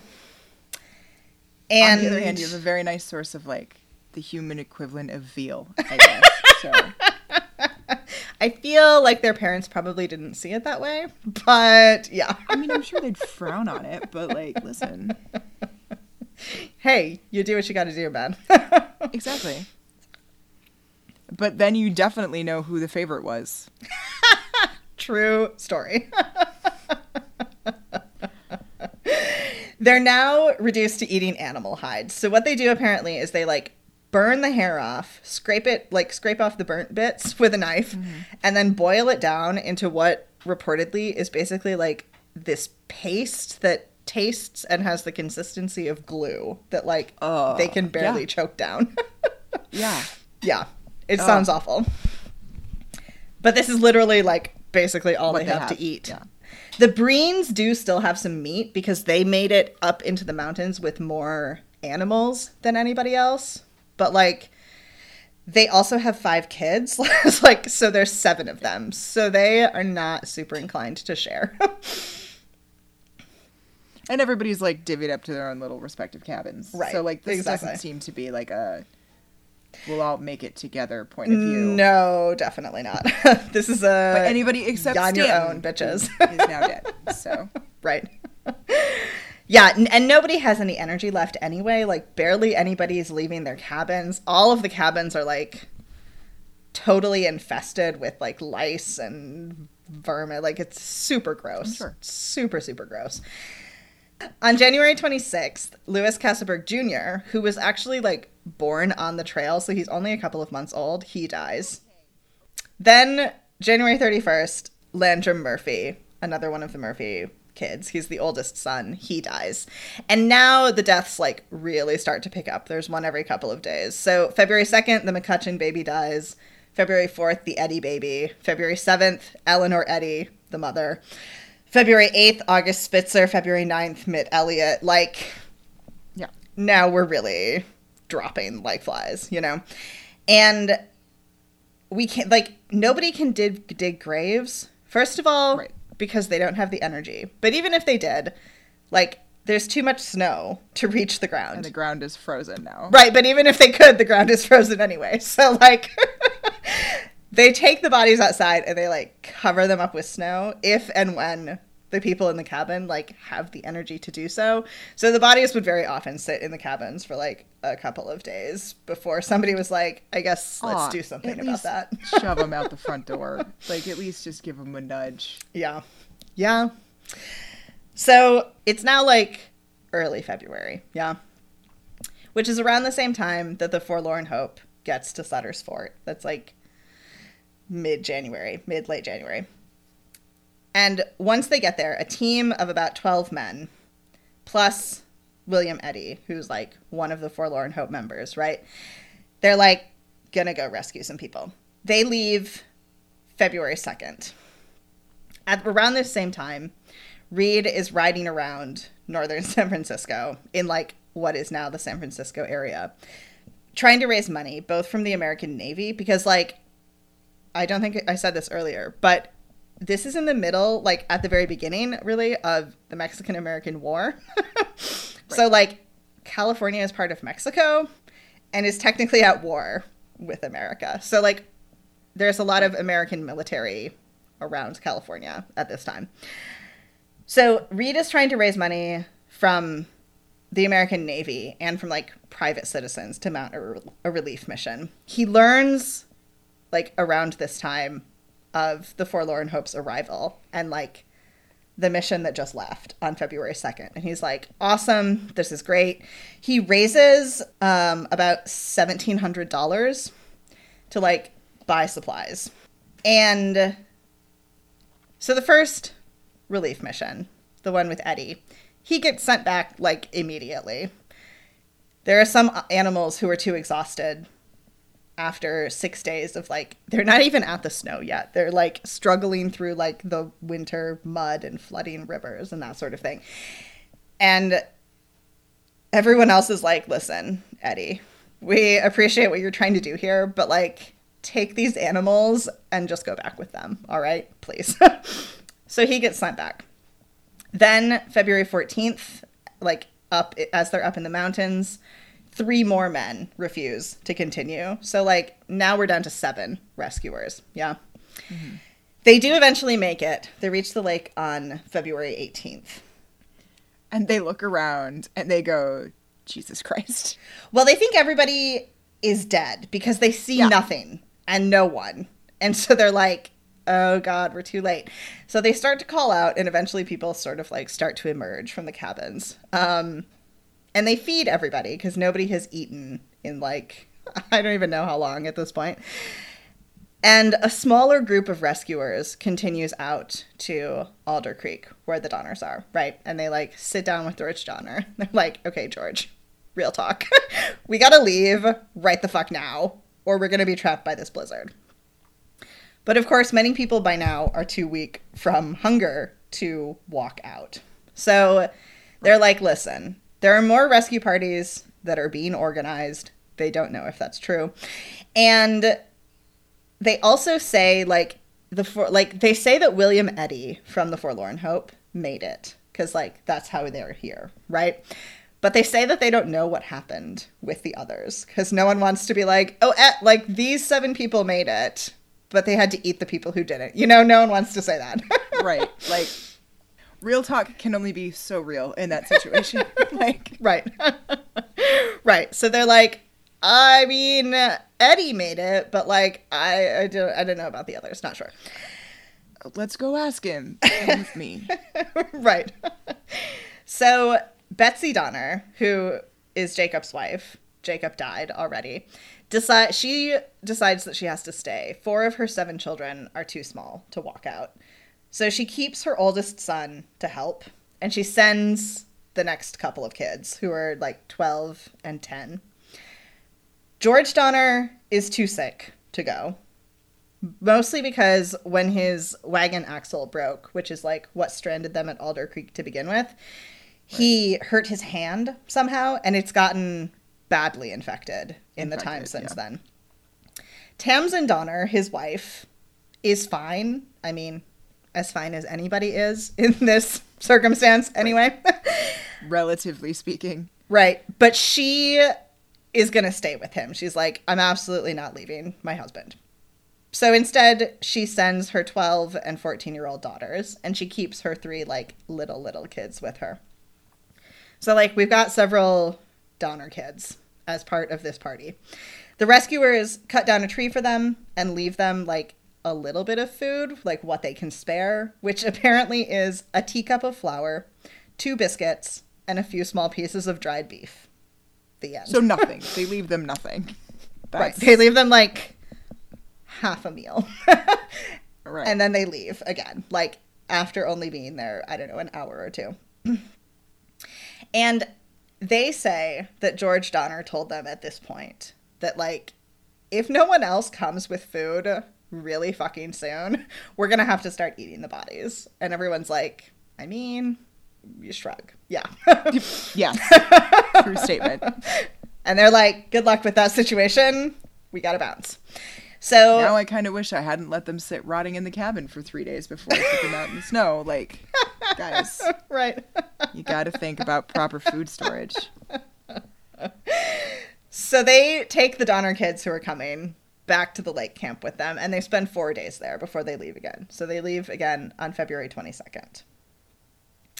By now, most of the adults are either dead or gone or too sick to travel. And someone has to stay to take care of, like, the little kids. So this group is mostly made up of older children. Yeah, so the Breens send 2 of their kids. Elizabeth Graves sends her oldest 3 children. Lavina Murphy sends 2 of her older kids and 1 of her grandkids. Louis Kesselberg can't walk because he hurt his foot at some point, and, like, it's still too fucked up to walk. But his wife leaves at this point with their baby. And Margaret Reed and all 4 of her kids go. So this is a group of 23. Most of them under the age of 14. The youngest, though, are 3 years old. So, like, they obviously have to be carried. Ugh. Yeah. Yeah. That's no good. Yeah. The first day out, though, they have to send back 2 of the younger Reed kids, Patty and Thomas, who are 8 and 3. So one of the rescuers, like, takes them back to camp and leaves them with the Breens. And then, like goes back. We gave it a good go. These ones are defective. Right. Bye. Best of luck. After 3 days of walking, John Denton, who's one of the Donner's Teamsters, he, like, can't anymore. And he's like, listen, just leave me, please. So they build him a fire, and they leave him some wood and a blanket and a little bit of food, and they leave. And he is found there. The fire melts the snow, and so next to him is the body of Stanton. Right. Yeah. Also sitting around the same fire, smoking his pipe. He's like, cool. Yeah. Yeah, he also was found, like, frozen, sitting there weeks later by rescuers. Yeah. Also, along the way, like, Philippine Kesselberg's daughter, 3-year-old daughter, Ada, dies one night. So this is, like, I feel really bad for this woman, actually. Her husband was apparently a total asshole, but her, like, it was her infant son that just died. Yeah, the one who was born on the trail. Right. Now her daughter has also died. And apparently her daughter, like, had been born a twin, but the twin sister had also died when they immigrated from Germany to America. And her husband had stayed at the camp and, like, is probably also gonna die. Like, right. I feel really bad for that poor woman. I mean, listen. Yeah. Everyone in that party had kind of a rough go of it. And for sure. For sure.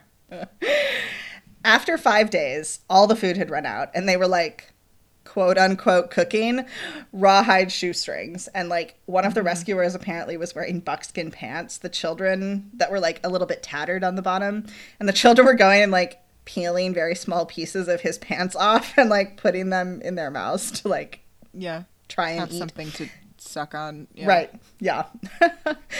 So shortly after they leave, they leave on February 22nd. And on February 25th, Patrick Breen's, like, writes in his diary that Lavina Murphy came to him and said, like, listen, if the wolves haven't gotten there first, I'm going to go get, like, one of the bodies out from the snow and eat it because, like, we can't do this anymore. Because this is stupid. Right. So this is, like, you know, late February-ish is, like, when the people at the camp start to cannibalize the dead. At the same time, there's another relief mission in the works, though. This is Reed's mission. And he, with all of the money that he raised, bought, like, all of these supplies. So he's got, like, flour and sugar and tobacco and all sorts of tools and clothes and shoes and blankets and all sorts of great stuff. And the people at the actual camp held off on cannibalism that long, which I actually, all things in, I think is pretty impressive. Right? I agree. Yeah. Depending on your point, or stupid, depending on your point of view. But, right, yeah. Yeah, I mean, that took a while, so that's... Definitely. They did wait, like, as long as they possibly could, you know, for sure. Like, a relief mission shows up before they even... Definitely. Yeah. And the relief mission is like, here's a teacup of flour. And they were like, you know what? Fuck you. Right. I mean, I would say, based on what I've read, which, like, have been a couple of things, but obviously not that much, like, it seems like the relief mission having left is kind of the impetus for this decision. Because they're like, they have sent all of these people ahead, right? To, like, get supplies and come back. And, like, finally somebody does. And yes, the food that they give them is, like, a teacup of flour. And so I feel like a lot of them were, like, holding out hope for these relief missions. And once it materialized and they were like, oh, okay, I see how it is. Then they were, you know, then they made the decision. It seems like they were like, oh, Santa's not real. Got it. Right, yeah. Yeah. Burn it to the ground. Like, okay. Yeah. What if you got to go through? So Relief Mission 2, organized by Reed, he, like, buys all of this stuff in, like, it's not San Francisco yet, but, like, what will become San Francisco. And he sends it upriver with a boat to Sutter's Fort. The boat is delayed by, like, winter conditions and weather. They have to, like, get out and pull it along the river. But Reed has been, like, Reed isn't on the boat. He's, like, running around raising men to go with him. So he and, like, some guys he's found who have agreed to come leave Johnson's ranch with, like, not all of the stuff, because all of the stuff is back on the boat, but, like, with some food at least. They leave on February 23rd. So, like, this is the day after the first rescue party has left, like, the lake camp, right? The lake camp, yeah. On the 26th, Reed meets 2 rescuers from that first party who had been sent ahead to get more supplies. Right. And he gets an update. So he's, like, finds out who's still alive back at the camp and, like, finds out who they have with them. And he sends 2 of his men ahead because, like, again, that group doesn't have any food anymore, he sends 2 of his men ahead with some food. And the next day, they all meet up together. All of the survivors are, like, in really rough shape. They're apparently chanting, bread, bread, bread. And...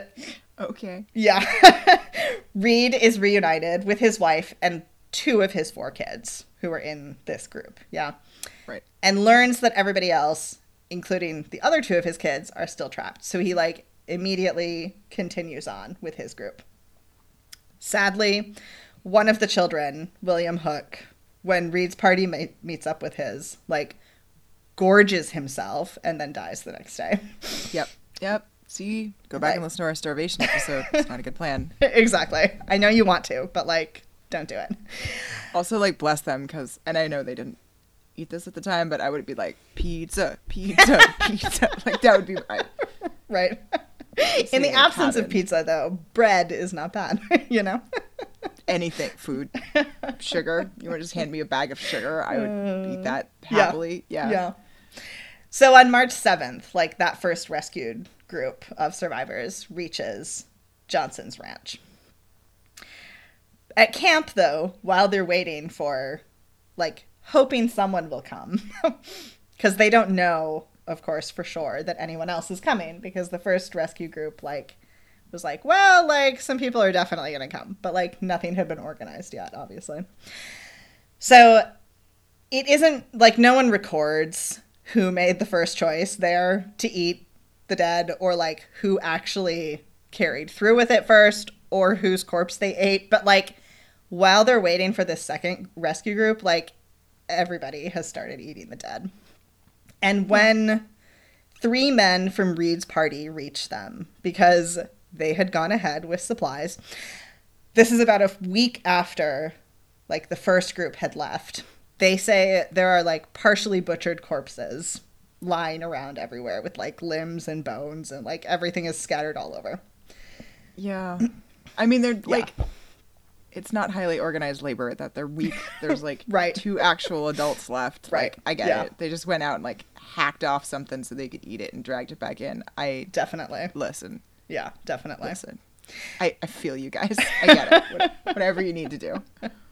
Absolutely.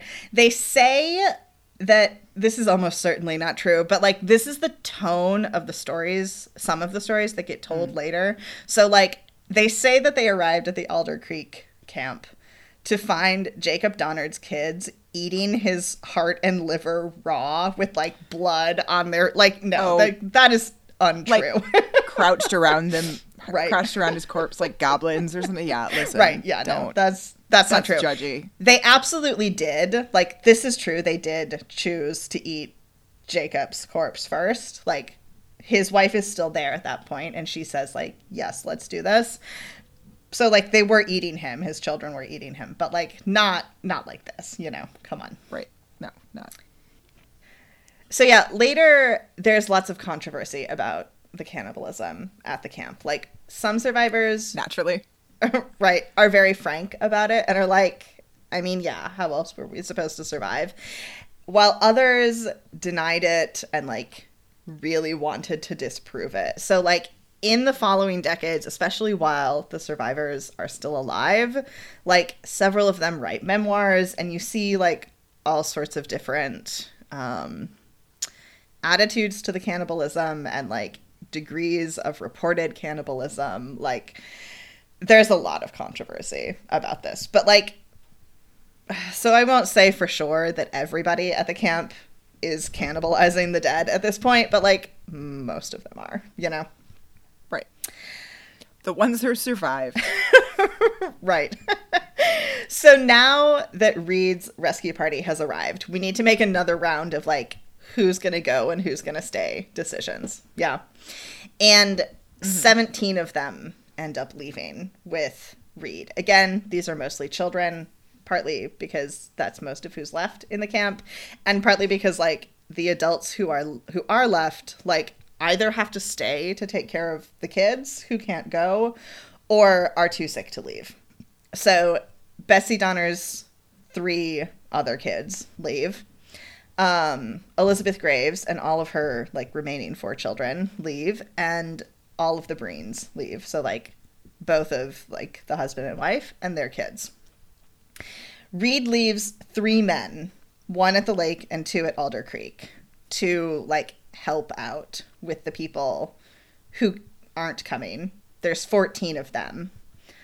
Yeah, so 14 people total, split between the 2 camps. Reed leaves 3 of his men to, like, help them out and, like, chop them some firewood and that sort of thing. Right. Yeah. Because he is expecting the party from the boat that got delayed. He's expecting them to be, like, a couple of days behind him. Yeah, he's expecting that they will arrive soon. So they head out with their 17 survivors and, like, Reed and his couple of guys that he still has with him.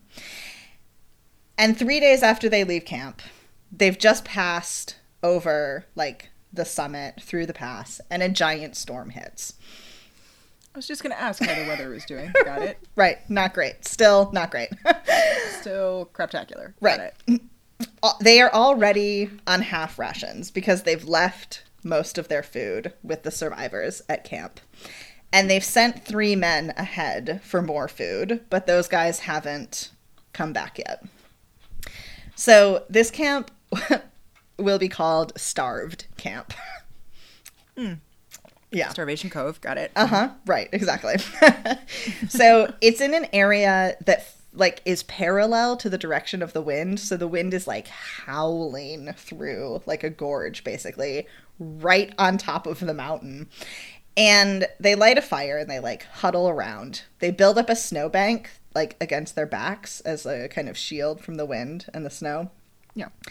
And the fire slowly, of course, melts the snow under it and, like, sinks further and further into the snow. So they have to keep, like, propping it up.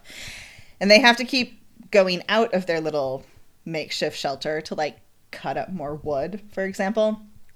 And they basically have no food at all. So 5-year-old Isaac Donner dies the second night. The storm lasts for several days. When the storm breaks, many of them are too weak to keep walking. So there's a lot of arguing, and Reed, in the end, is convinced to take only, like, the guys he brought with him, his own 2 children, and Solomon Hook, who is Jacob Donner's stepson. So he leaves 13 people behind at Starved Camp. These are all of the Breens, all of the Graves, and Mary Donner. These are the ones who, like, can't make it anymore. He leaves some firewood, but, like, they obviously don't have any shelter. They don't have any food. Because there's none left, Reed also doesn't take any food with him. Like, they're totally out of food. These people are, like, either waiting to die or waiting to be rescued. Yeah. Right. Those are really your only... It's a binary at that point. Right. And, like, either one needs to happen in a couple of days. Yeah. So the people from the boat with the supplies, led by this naval officer named Woodworth, he and, like, 2 or 3 other guys are on their way into the mountains, in fact. They left on March 2nd, but they found, like, the original rescue party coming down, and so they escorted them back, and now they've come back again. And then there was a blizzard, so, like, there are delays, but they're on their way. Back at Starved Camp, Elizabeth Graves died pretty quickly, followed in short order by her son Franklin. And the fire continues to burn, like, all the way down to the ground, which apparently is about 25 feet. Like, 25 feet of snow, fire down in the hole, all the way at the bottom. So they all, like, climb down into this giant hole of snow, and we're just all gonna sit here until someone finds us or until we die. Like, that's the situation. That's rough. Yeah. Meanwhile, 2 of the guys that Reed had left back in the camp, Charles Caddy and Charles Stone. These are the 2 who are... This is the one from the lake and one of the ones from Alder Creek. They tell Tamsin Donner that they're going to take her 3 young daughters out. Reed had apparently told her that he was not willing to take them if she didn't come also to deal with them. And she refuses to leave her husband still. And George is still too sick to travel. So these two guys are like, don't worry, we'll get them out. So they take them up to the lake. Then the blizzard hits, the one that like traps everybody at Starved Camp. They stay there and wait out the blizzard. And when the blizzard ends, they announce that they're going to leave, but they're leaving the Donner girls here with these people at the cabins. So they peace out. All right. And 2 days later, they say they passed Starved Camp, but like walked right past it without making any contact. Even though they had food with them and like could have stopped and done something, they just like keep on walking. Yeah. They're like, shh. Right. Just like maybe they won't see us. Circle around and like pretend that we never saw them. I mean, they are 20 feet down in a hole, so not hard to sneak past them, I suppose. Right, yeah. In the meantime, all of the rescuers have, like, met up. So Reed's party and Woodworth's party, like, on their way up into the mountains, have met up. And William Eddy and William Foster have, in the meantime, like, on their own, decided to go back and, like, save their children who are still at the camp. Like, they find these guys and these two dudes who just, like, walked out. In everything I've read, anyway, they're called the deserters at this point. So, like, the two deserters, yes. They all meet up, and they have a little consultation. And it's decided that 7 of them are going to go back to the mountains. So, like, not Woodworth. He is definitely not going. No, thank you. Hard pass. But, like, all of the supplies that he brought, like, 7 guys are going to carry whatever they can. These include one of the deserters, and who apparently wants to, like, redeem his good name. He's been doing some thinking while he walked down out of the mountains and realized that was a dick move. So, right. He's going to go back. And one of the guys who had, like, just walked down the mountain with Reed, he's like, yes, not even out of the mountains, going to turn around and go back. Definitely. Okay. Yeah. And Eddie and Foster, of course, are, like, for sure going up there. The starved camp folks make it for 5 days. I think the starved folk that qualify. That's like everyone. Yeah, that's not specific enough. The starved camp folks, after Reed leaves, they do manage to stay alive for 5 days by eating the dead, obviously, and by hiding in, like, their gigantic hole in the snow. So when this next group finds them, Foster and Eddie take 2 other men and they continue on to the cabins because, like, they got to go see what the deal is with their families. And they leave 3 men behind to deal with, like, the starved camp situation. 2 of these men grab 1 kid each and they start walking because they're like, I mean, this is the best that we can do. We got to save who we can. Like, you, child, look light enough for me to carry. Come with me. So they grab them and head out of the mountains, or they grab Correct. them and head back? No, they head out of the mountains. Okay. But the third guy, whose name, amusingly, is John Stark. Right? Okay. He doesn't like this plan, and he's like, this is bullshit. I am not, like, choosing who lives and who dies. I'm gonna save all 9 of the people who are left. So this is the entire Breen family, like, both parents and all of their children, and 2 of the Graves kids. So what he does is he, like, ferries the smallest kids, like, picks up 1 or 2 kids and, like, carries them a ways, goes back, picks up another 1 or 2 kids, carries them, you know, like, in, like, a relay system. And a one-man relay system. Yes. That's not a relay system. That's... Right. And he, like, for the 2 adults, Patrick and Peggy Breen, and, like, older kids who are too heavy for him to carry, he, like, cajoles them and encourages them and, like, like straight up bullies them into walking. And like actually all 9 of them make it out and survive. He saves all of them. So like good on him. Like he's an Eddard Stark sort. He is. The last like rescuer left by Reed at Alder Creek, his name is Nicholas Clark. In this interval between when Reed leaves and like Eddie and Foster and their guys show up, he has also been doing some thinking. And he pulls aside John Baptiste Trudeau, who is like this, I think he's about 16 or 17 at this point, employee who had been caring for the Donner clan.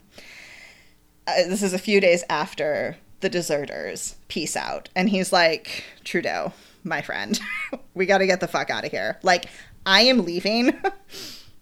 It would be nice if more rescuers were here when that happened. But, like, whether or not they come, I'm getting out of here. And, like, you can come with me if you want.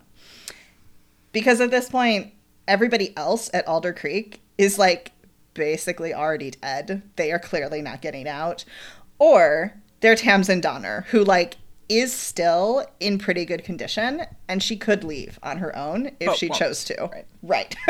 So they're like, there is no point in us, like, staying here and continuing to care for these people who are clearly on the verge of death anyway and are never going to make it out of here and, like, dying ourselves in the process. So, they agree.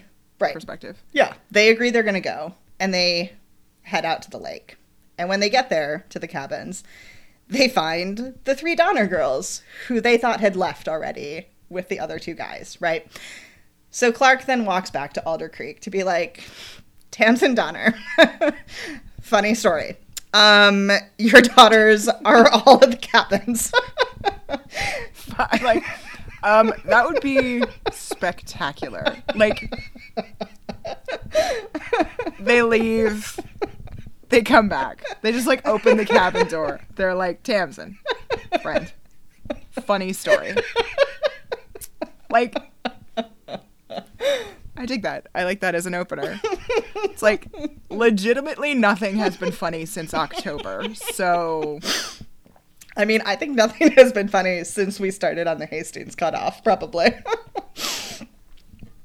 But like, I think once you get there, like once you get to like this pass, and it's only like 100 miles, right? Like, you have a sense of humor about like, oh, that was a funny, harrowing story, but like we're all gonna make it to the Great Valley, all of the land before time, and everything's gonna be fine. Psych. And then like no, and then from that point on, literally nothing has been funny. Not a goddamn thing.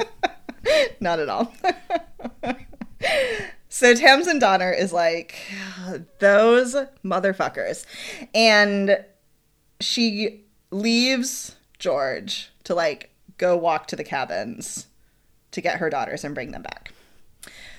While she's there, Eddie and Foster and the 2 guys with them arrive. They had been told by Reed when they saw him that, like, when Reed left, Eddie's daughter had already died.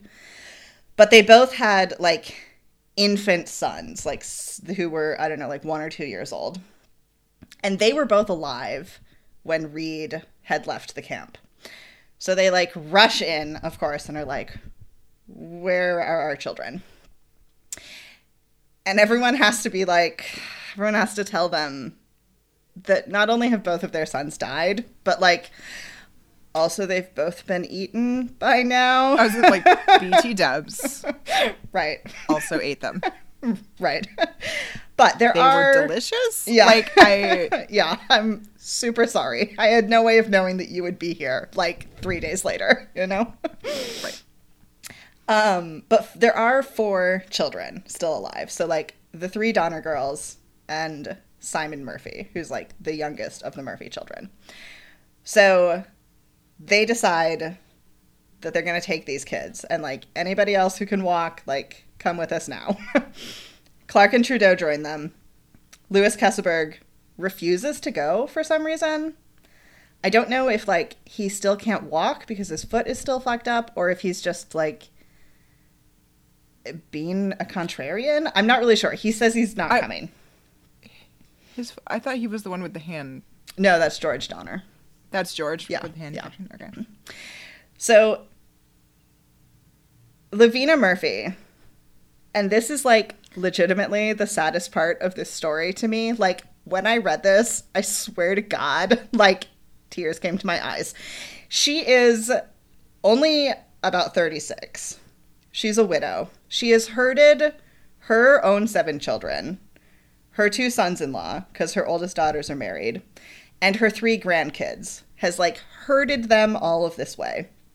She has kept her youngest child, Simon, alive this entire time, as she has slowly had to, like, send out her other people, like, to an unknown fate and watch others of them die. She has taken care of, like, children who have been left behind, like the Donner girls. She's the one who has taken them in and, like, given them what food they have, you know, like, she has been a total champ. She now, though, is too weak to join the party and walk out. So they say that as, like, the people as part of this group say that as they were getting ready to leave, she laid down on her bed, she turned to the wall, and one of the men gave her, like, a little bit of dried beef, and then they all left. And what Georgia Donner says is that, like, she writes, writing about this later, she says, she seemed to realize that we were leaving her, that her work was finished. And, like, aww, that breaks my goddamn heart. Oh my God. This poor woman. Ugh. I know. Yeah, that... I know. Pour one out for Lavina Murphy. For real. Like, that's a lot. I know. I mean, again, it was a lot for all of them, but, it like... was. You don't gotta do her dirty like that. Come on, man. I know. Like, I know. It's just, like, for whatever reason, like, that is the thing about this whole story that, like, really gets to me. Oh. I know. So Tamsin Donner, like I said, was at the cabins when Eddie and Foster arrive. And they realize that, like, they are told that everyone else who's there is basically already dead. So they don't want to waste time going there. Tamsin, though, insists again that she's not going to leave George if he's still alive. But says, like, he might be dead already because, like, I had to come here to get my kids. Right. So I'm going to go back. And while she was gone, the 2 other guys fucking shot him to end this parody. Right. So I'm going to go back and check on him. And if he's dead, then I'll come back and, like, I'll leave with you guys. So she goes to walk away. And they are, like, yelling at her, being like, we are not waiting for you. It is 7 miles away. We don't know if you're coming back. Like, we are leaving now. We just passed these people up at Starved Camp, and, like, that absolutely cannot be us. So we gotta go right the fuck now. We're not waiting for you. And she just, like, kept walking, apparently. And the rescuers, like, had to, like, pick up her children and, like, drag them away. So that's the last rescue party, really. And all of these guys, like, make it out, carry out all of the children with no casualties. By late March, everybody's back. Like, everyone who has survived is already out in California. In late March, the last rescue party goes out, but they don't get much past the snow before they turn around because, like, conditions are still not great. And they reason that the only people who are, like, maybe still alive are Kesselberg and Tamsin Donner. Like, the others are definitely dead by now. And both of those had been healthy enough to leave, but had chosen to stay. So, like, no one else is going to risk their lives to go back and try and save these 2 people who, like, maybe are dead anyway, you know? And wouldn't come with them even if they went back. Like, they Exactly. Exactly. We've been through this. We've done this. Right. Like, a couple of times not going anywhere. Right. Fine, They've had, like, 3 chances, and each time said no. Right. So, like, fine. I don't know what else to do for you. Have it your way. Yeah. Die there then. What do I care? Right. So, by mid-April, when, like, the snows are melting and spring is coming, a salvage group is organized to, like, go and get money and, like, stuff that might be there still. because it's assumed that everybody is dead. This is partly because, partly for the benefit of especially the orphaned children, like the Donner orphans in particular.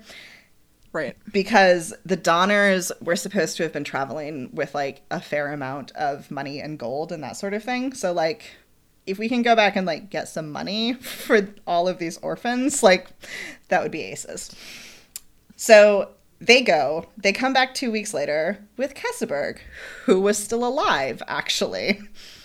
And this account is, like, really where the sensationalized cannibalism starts. So, like, the account that gets published in a paper is, like, there are butchered bodies everywhere, and, like, heads are split open, and bones are in, like, it's ridiculous. It's, like, clearly so exaggerated. In this version of the story from the rescuers, well, the salvagers, I suppose, Keseberg tells them that Tamsin Donner got lost on her trip back to Alder Creek. She spent the night out on the snow and managed to, like, find her way back to Keseberg before she died. And this, also part of the story that they tell, is that they found a, because the snow has melted now.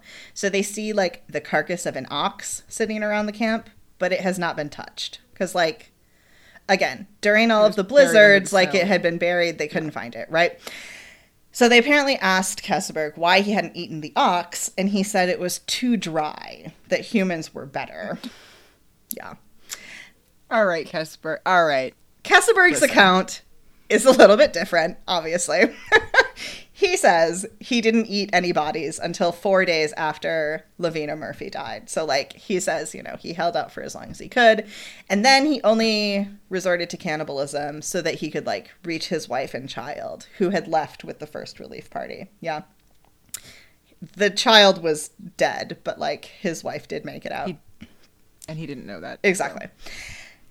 And he says that Tamsin Donner arrived one night saying that George had died and that she was, like, heading out. She refused his offer of food, and he, like, gave her his bed, and then she was dead in the morning. That's his account of her death.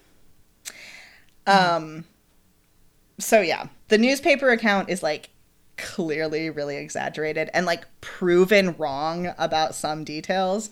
But Keseberg is also, like, a total asshole throughout this entire story, and he's certainly trying to make himself look better, so, like, who knows exactly what the truth is. I mean, also, like, he can be whatever he wants. I don't know if he's an asshole or if he's just, like, misjudged by history. I don't know. It doesn't really matter. But, like, I'm a smartass. Like, I'm a hardcore smartass. So if I have just survived this and some asshole is interviewing me about, like, hey, remember that time you had to cannibalize people?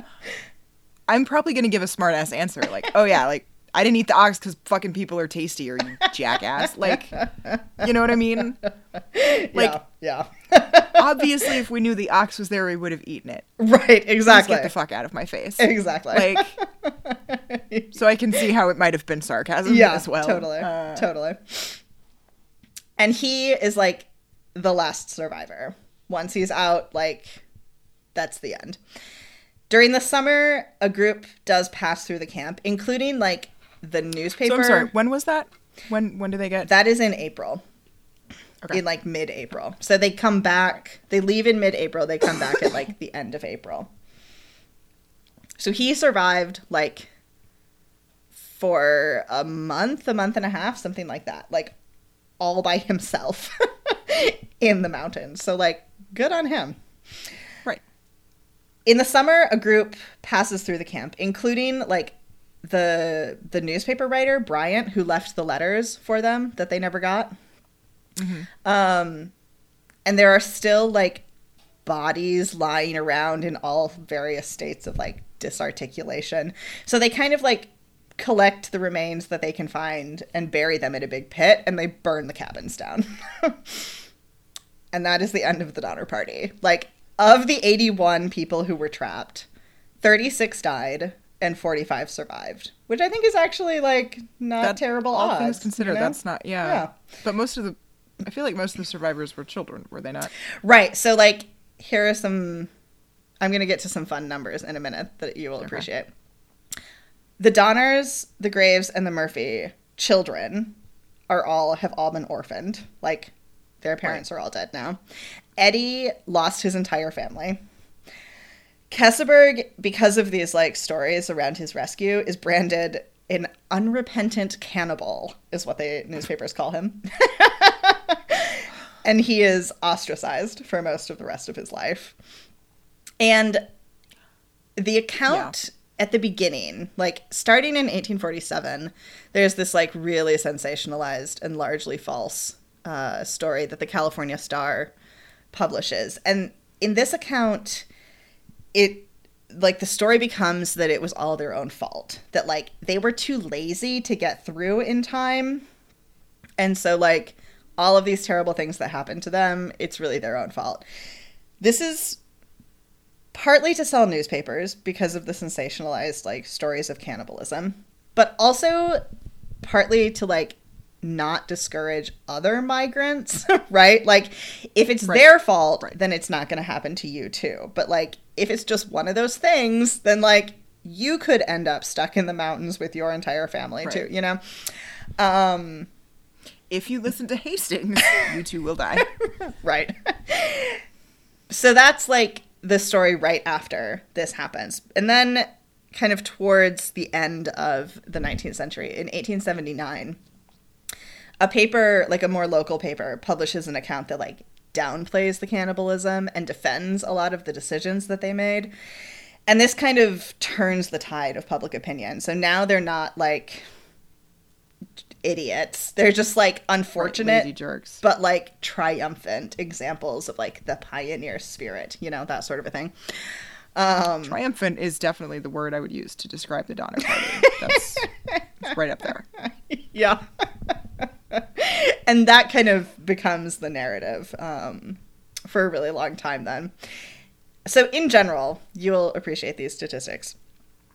Women fared better than men. 28 men and only 8 women died. Which I think is pretty good, actually. So, like... But, like, what were the raw numbers going in, though? Like, were there just more men than women, or...? There definitely are more men because of all of the, like, Teamsters and employees, and, like, most of those people are men, but the rest of them are pretty well evenly split because they're mostly married couples, you know? Okay. Yeah, I was just curious. Yeah. So there are more men, but, like... But not that much. Right, exactly. Yeah. But, and so for a lot of people say that this is, like, because men have to do more physical labor and they, like, tire more quickly and that sort of thing. But, like, pioneer women did not have easy lives. The ladies that went out with the Forlorn Hope. Right. I mean, like, exactly. They don't get to just, like, sit around and, like, have men, like, they're hiking through the woods too, and they fared better. Yeah, so the theory is that, like, women have higher percentages of body fat. Yeah, it's how, like, men and women's bodies are constructed. So it takes them longer, like, if you think back to the starvation episode, it takes women longer to start burning muscle tissue as compared to fat, right? It takes women longer to, like, enter that final stage of starvation where you're burning muscle. Men enter it faster. Women are also typically smaller than men and therefore need fewer calories. Right. So women, like, might be naturally, like, somewhat better equipped to survive starvation. So that's probably what this gender split is. Evolutionarily makes sense. Right. Yeah, totally. Also, so, like, men died more often than women in greater proportions. And obviously, as with anything, the old and the young died. So, like, under 5 and over 40, these people had the highest death rates. Of the older adults, only Patrick and Peggy Breen survived. And that's basically only because John Stark, like, dragged them out of the mountains by pure force of will, you know? Right. The Breens also survived longer than the others because they started out with more meat than the other families. Also. With more resources. Yeah. Right. That's All of the other couples over the age of 40, so this is George and Tamsin Donner, Jacob and Betsy Donner, Franklin and Elizabeth Graves, like, all of them died. Okay, but, like, that's on Tamsin. I'm sorry. Her like, death is absolutely on her, for sure. Yeah, she, like, made that conscious That's not choice. an age thing. That's a decision. Definitely. Right. Definitely. If we just look at the adults in their 20s, so, like, who you would expect to be, like, the strongest and healthiest people, only one woman died, Eleanor Eddy. And only one man lived, her husband, William Eddy. Which I think is interesting. But this, part of this is because most of the men in their 20s were either, like, solo travelers, like Stanton, or they were employees, like the Teamsters. Yeah. While the women in their 20s were married with children. So, like, a big part of this is really highlights the importance of, like, connection and family, both to help you survive, like, within the group, and also to survive for, honestly, you know? Right, like, willingness. Yeah. So imperative to survive. Yeah, exactly. So, like, of the 15 people who are trapped with no relatives there, only 2 of them live. And all of the rest of them are dead, you know? Yeah. Only, when we look at, like, family groups, only the Breens and the Reeds made it through with no deaths. The Breens, again, because John Stark, like, physically carried them out. Right. He decided was they like, were going to live. Not on my watch. Right. This is especially impressive in Margaret Reed's case, I think, because she started out this, like, trapped in the mountains ordeal. Like, her husband was gone. They had no resources at all. She had to, like, beg and borrow and, like, get food from other people, like, the entire time, doing this with 4 children on her own. Like, well done, Margaret Reed. I'm impressed with you, honestly. Yeah. And then in June 1918, a monument is dedicated to them. So the lake is, like, renamed Donner Lake. The pass is renamed Donner Pass. There's a mountain named Donner Peak nearby. And today it's Donner Memorial State Park.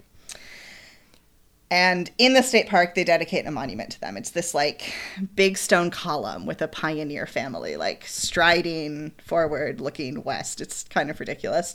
And at the dedication, 8 of the survivors are still alive. And Patty Reed and Frances and Eliza Donner attend the ceremony, actually. That is, like, the one bit of trivia that I remembered. And I actually don't know which family she was from, but I know the last survivor from the Donner Party, whose name was Isabella, and she died in 1935. Let's see. So she was probably one of the Breens, I assume. That much I remember. Isabella Breen, she was, like, an infant. She was about 1 when they left. So, yeah. And was probably, again, in the John Stark, we are not fucking doing this today. Oh, she absolutely was. I mean, it was that entire family. Yeah, like, John Stark personally carried her out of the mountains. She was an infant, and, like, her parents couldn't carry her at that point. Yeah, definitely. I just remember, because I remember reading that when I was a kid about, like, and I was like, it blew my mind that somebody from the Donner Party was still alive in, like, 1935. Like, that's crazy. So, yeah, that's the Donner Party. Do you feel better about being sick now? Sure. Again, I didn't have to eat any of my friends today, exactly. So I'm doing great. I'm having all in all, super great time. Not so bad. Yeah, and I mean, I think it's one of those stories because I think, and, like, evolutionarily speaking, right? You hear cannibalism, and you have this, like, instinctual rejection of it, right, which is good and healthy for sure, because there are a lot of problems that can occur when you eat people. Yes. But, like, also when you actually go through this and you take it step by step and you, like, look at what people were going through, I think it makes survival cannibalism very understandable in a way so that, like, I don't know, we could all just be a little less judgy about it. Right. It'd be great. Right. And, like, you can say, like, you and I could say, I mean, neither of us would because we're not those people, but, like, if we were, we could say that, like, I would never do that. That is terrible. But, like, you don't know what you would do in that situation. In that sort of extreme situation, no one knows what we would do in that and how we would react to that until you're in it, you know? Thank you. Yeah. Story time is always fun. It was fun. So if you guys also have a request for us, an episode that you would like us to do, bring it on. Hit us up, let us know, and we will totally make that happen for you. And you can find us on Twitter at In The End Podcast, or you can email your requests to us at intheendpodcast@gmail.com. And we'll be back in 2 weeks. Thanks, guys. Thanks.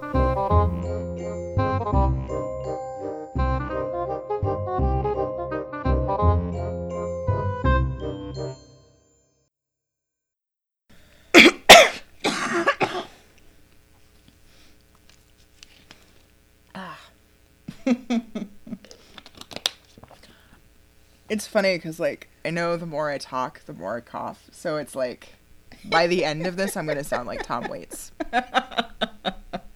That's fine. I definitely heard a bit of that in my voice listening to the Golden Gate episode. I could hear there were points when I was like, ooh, God.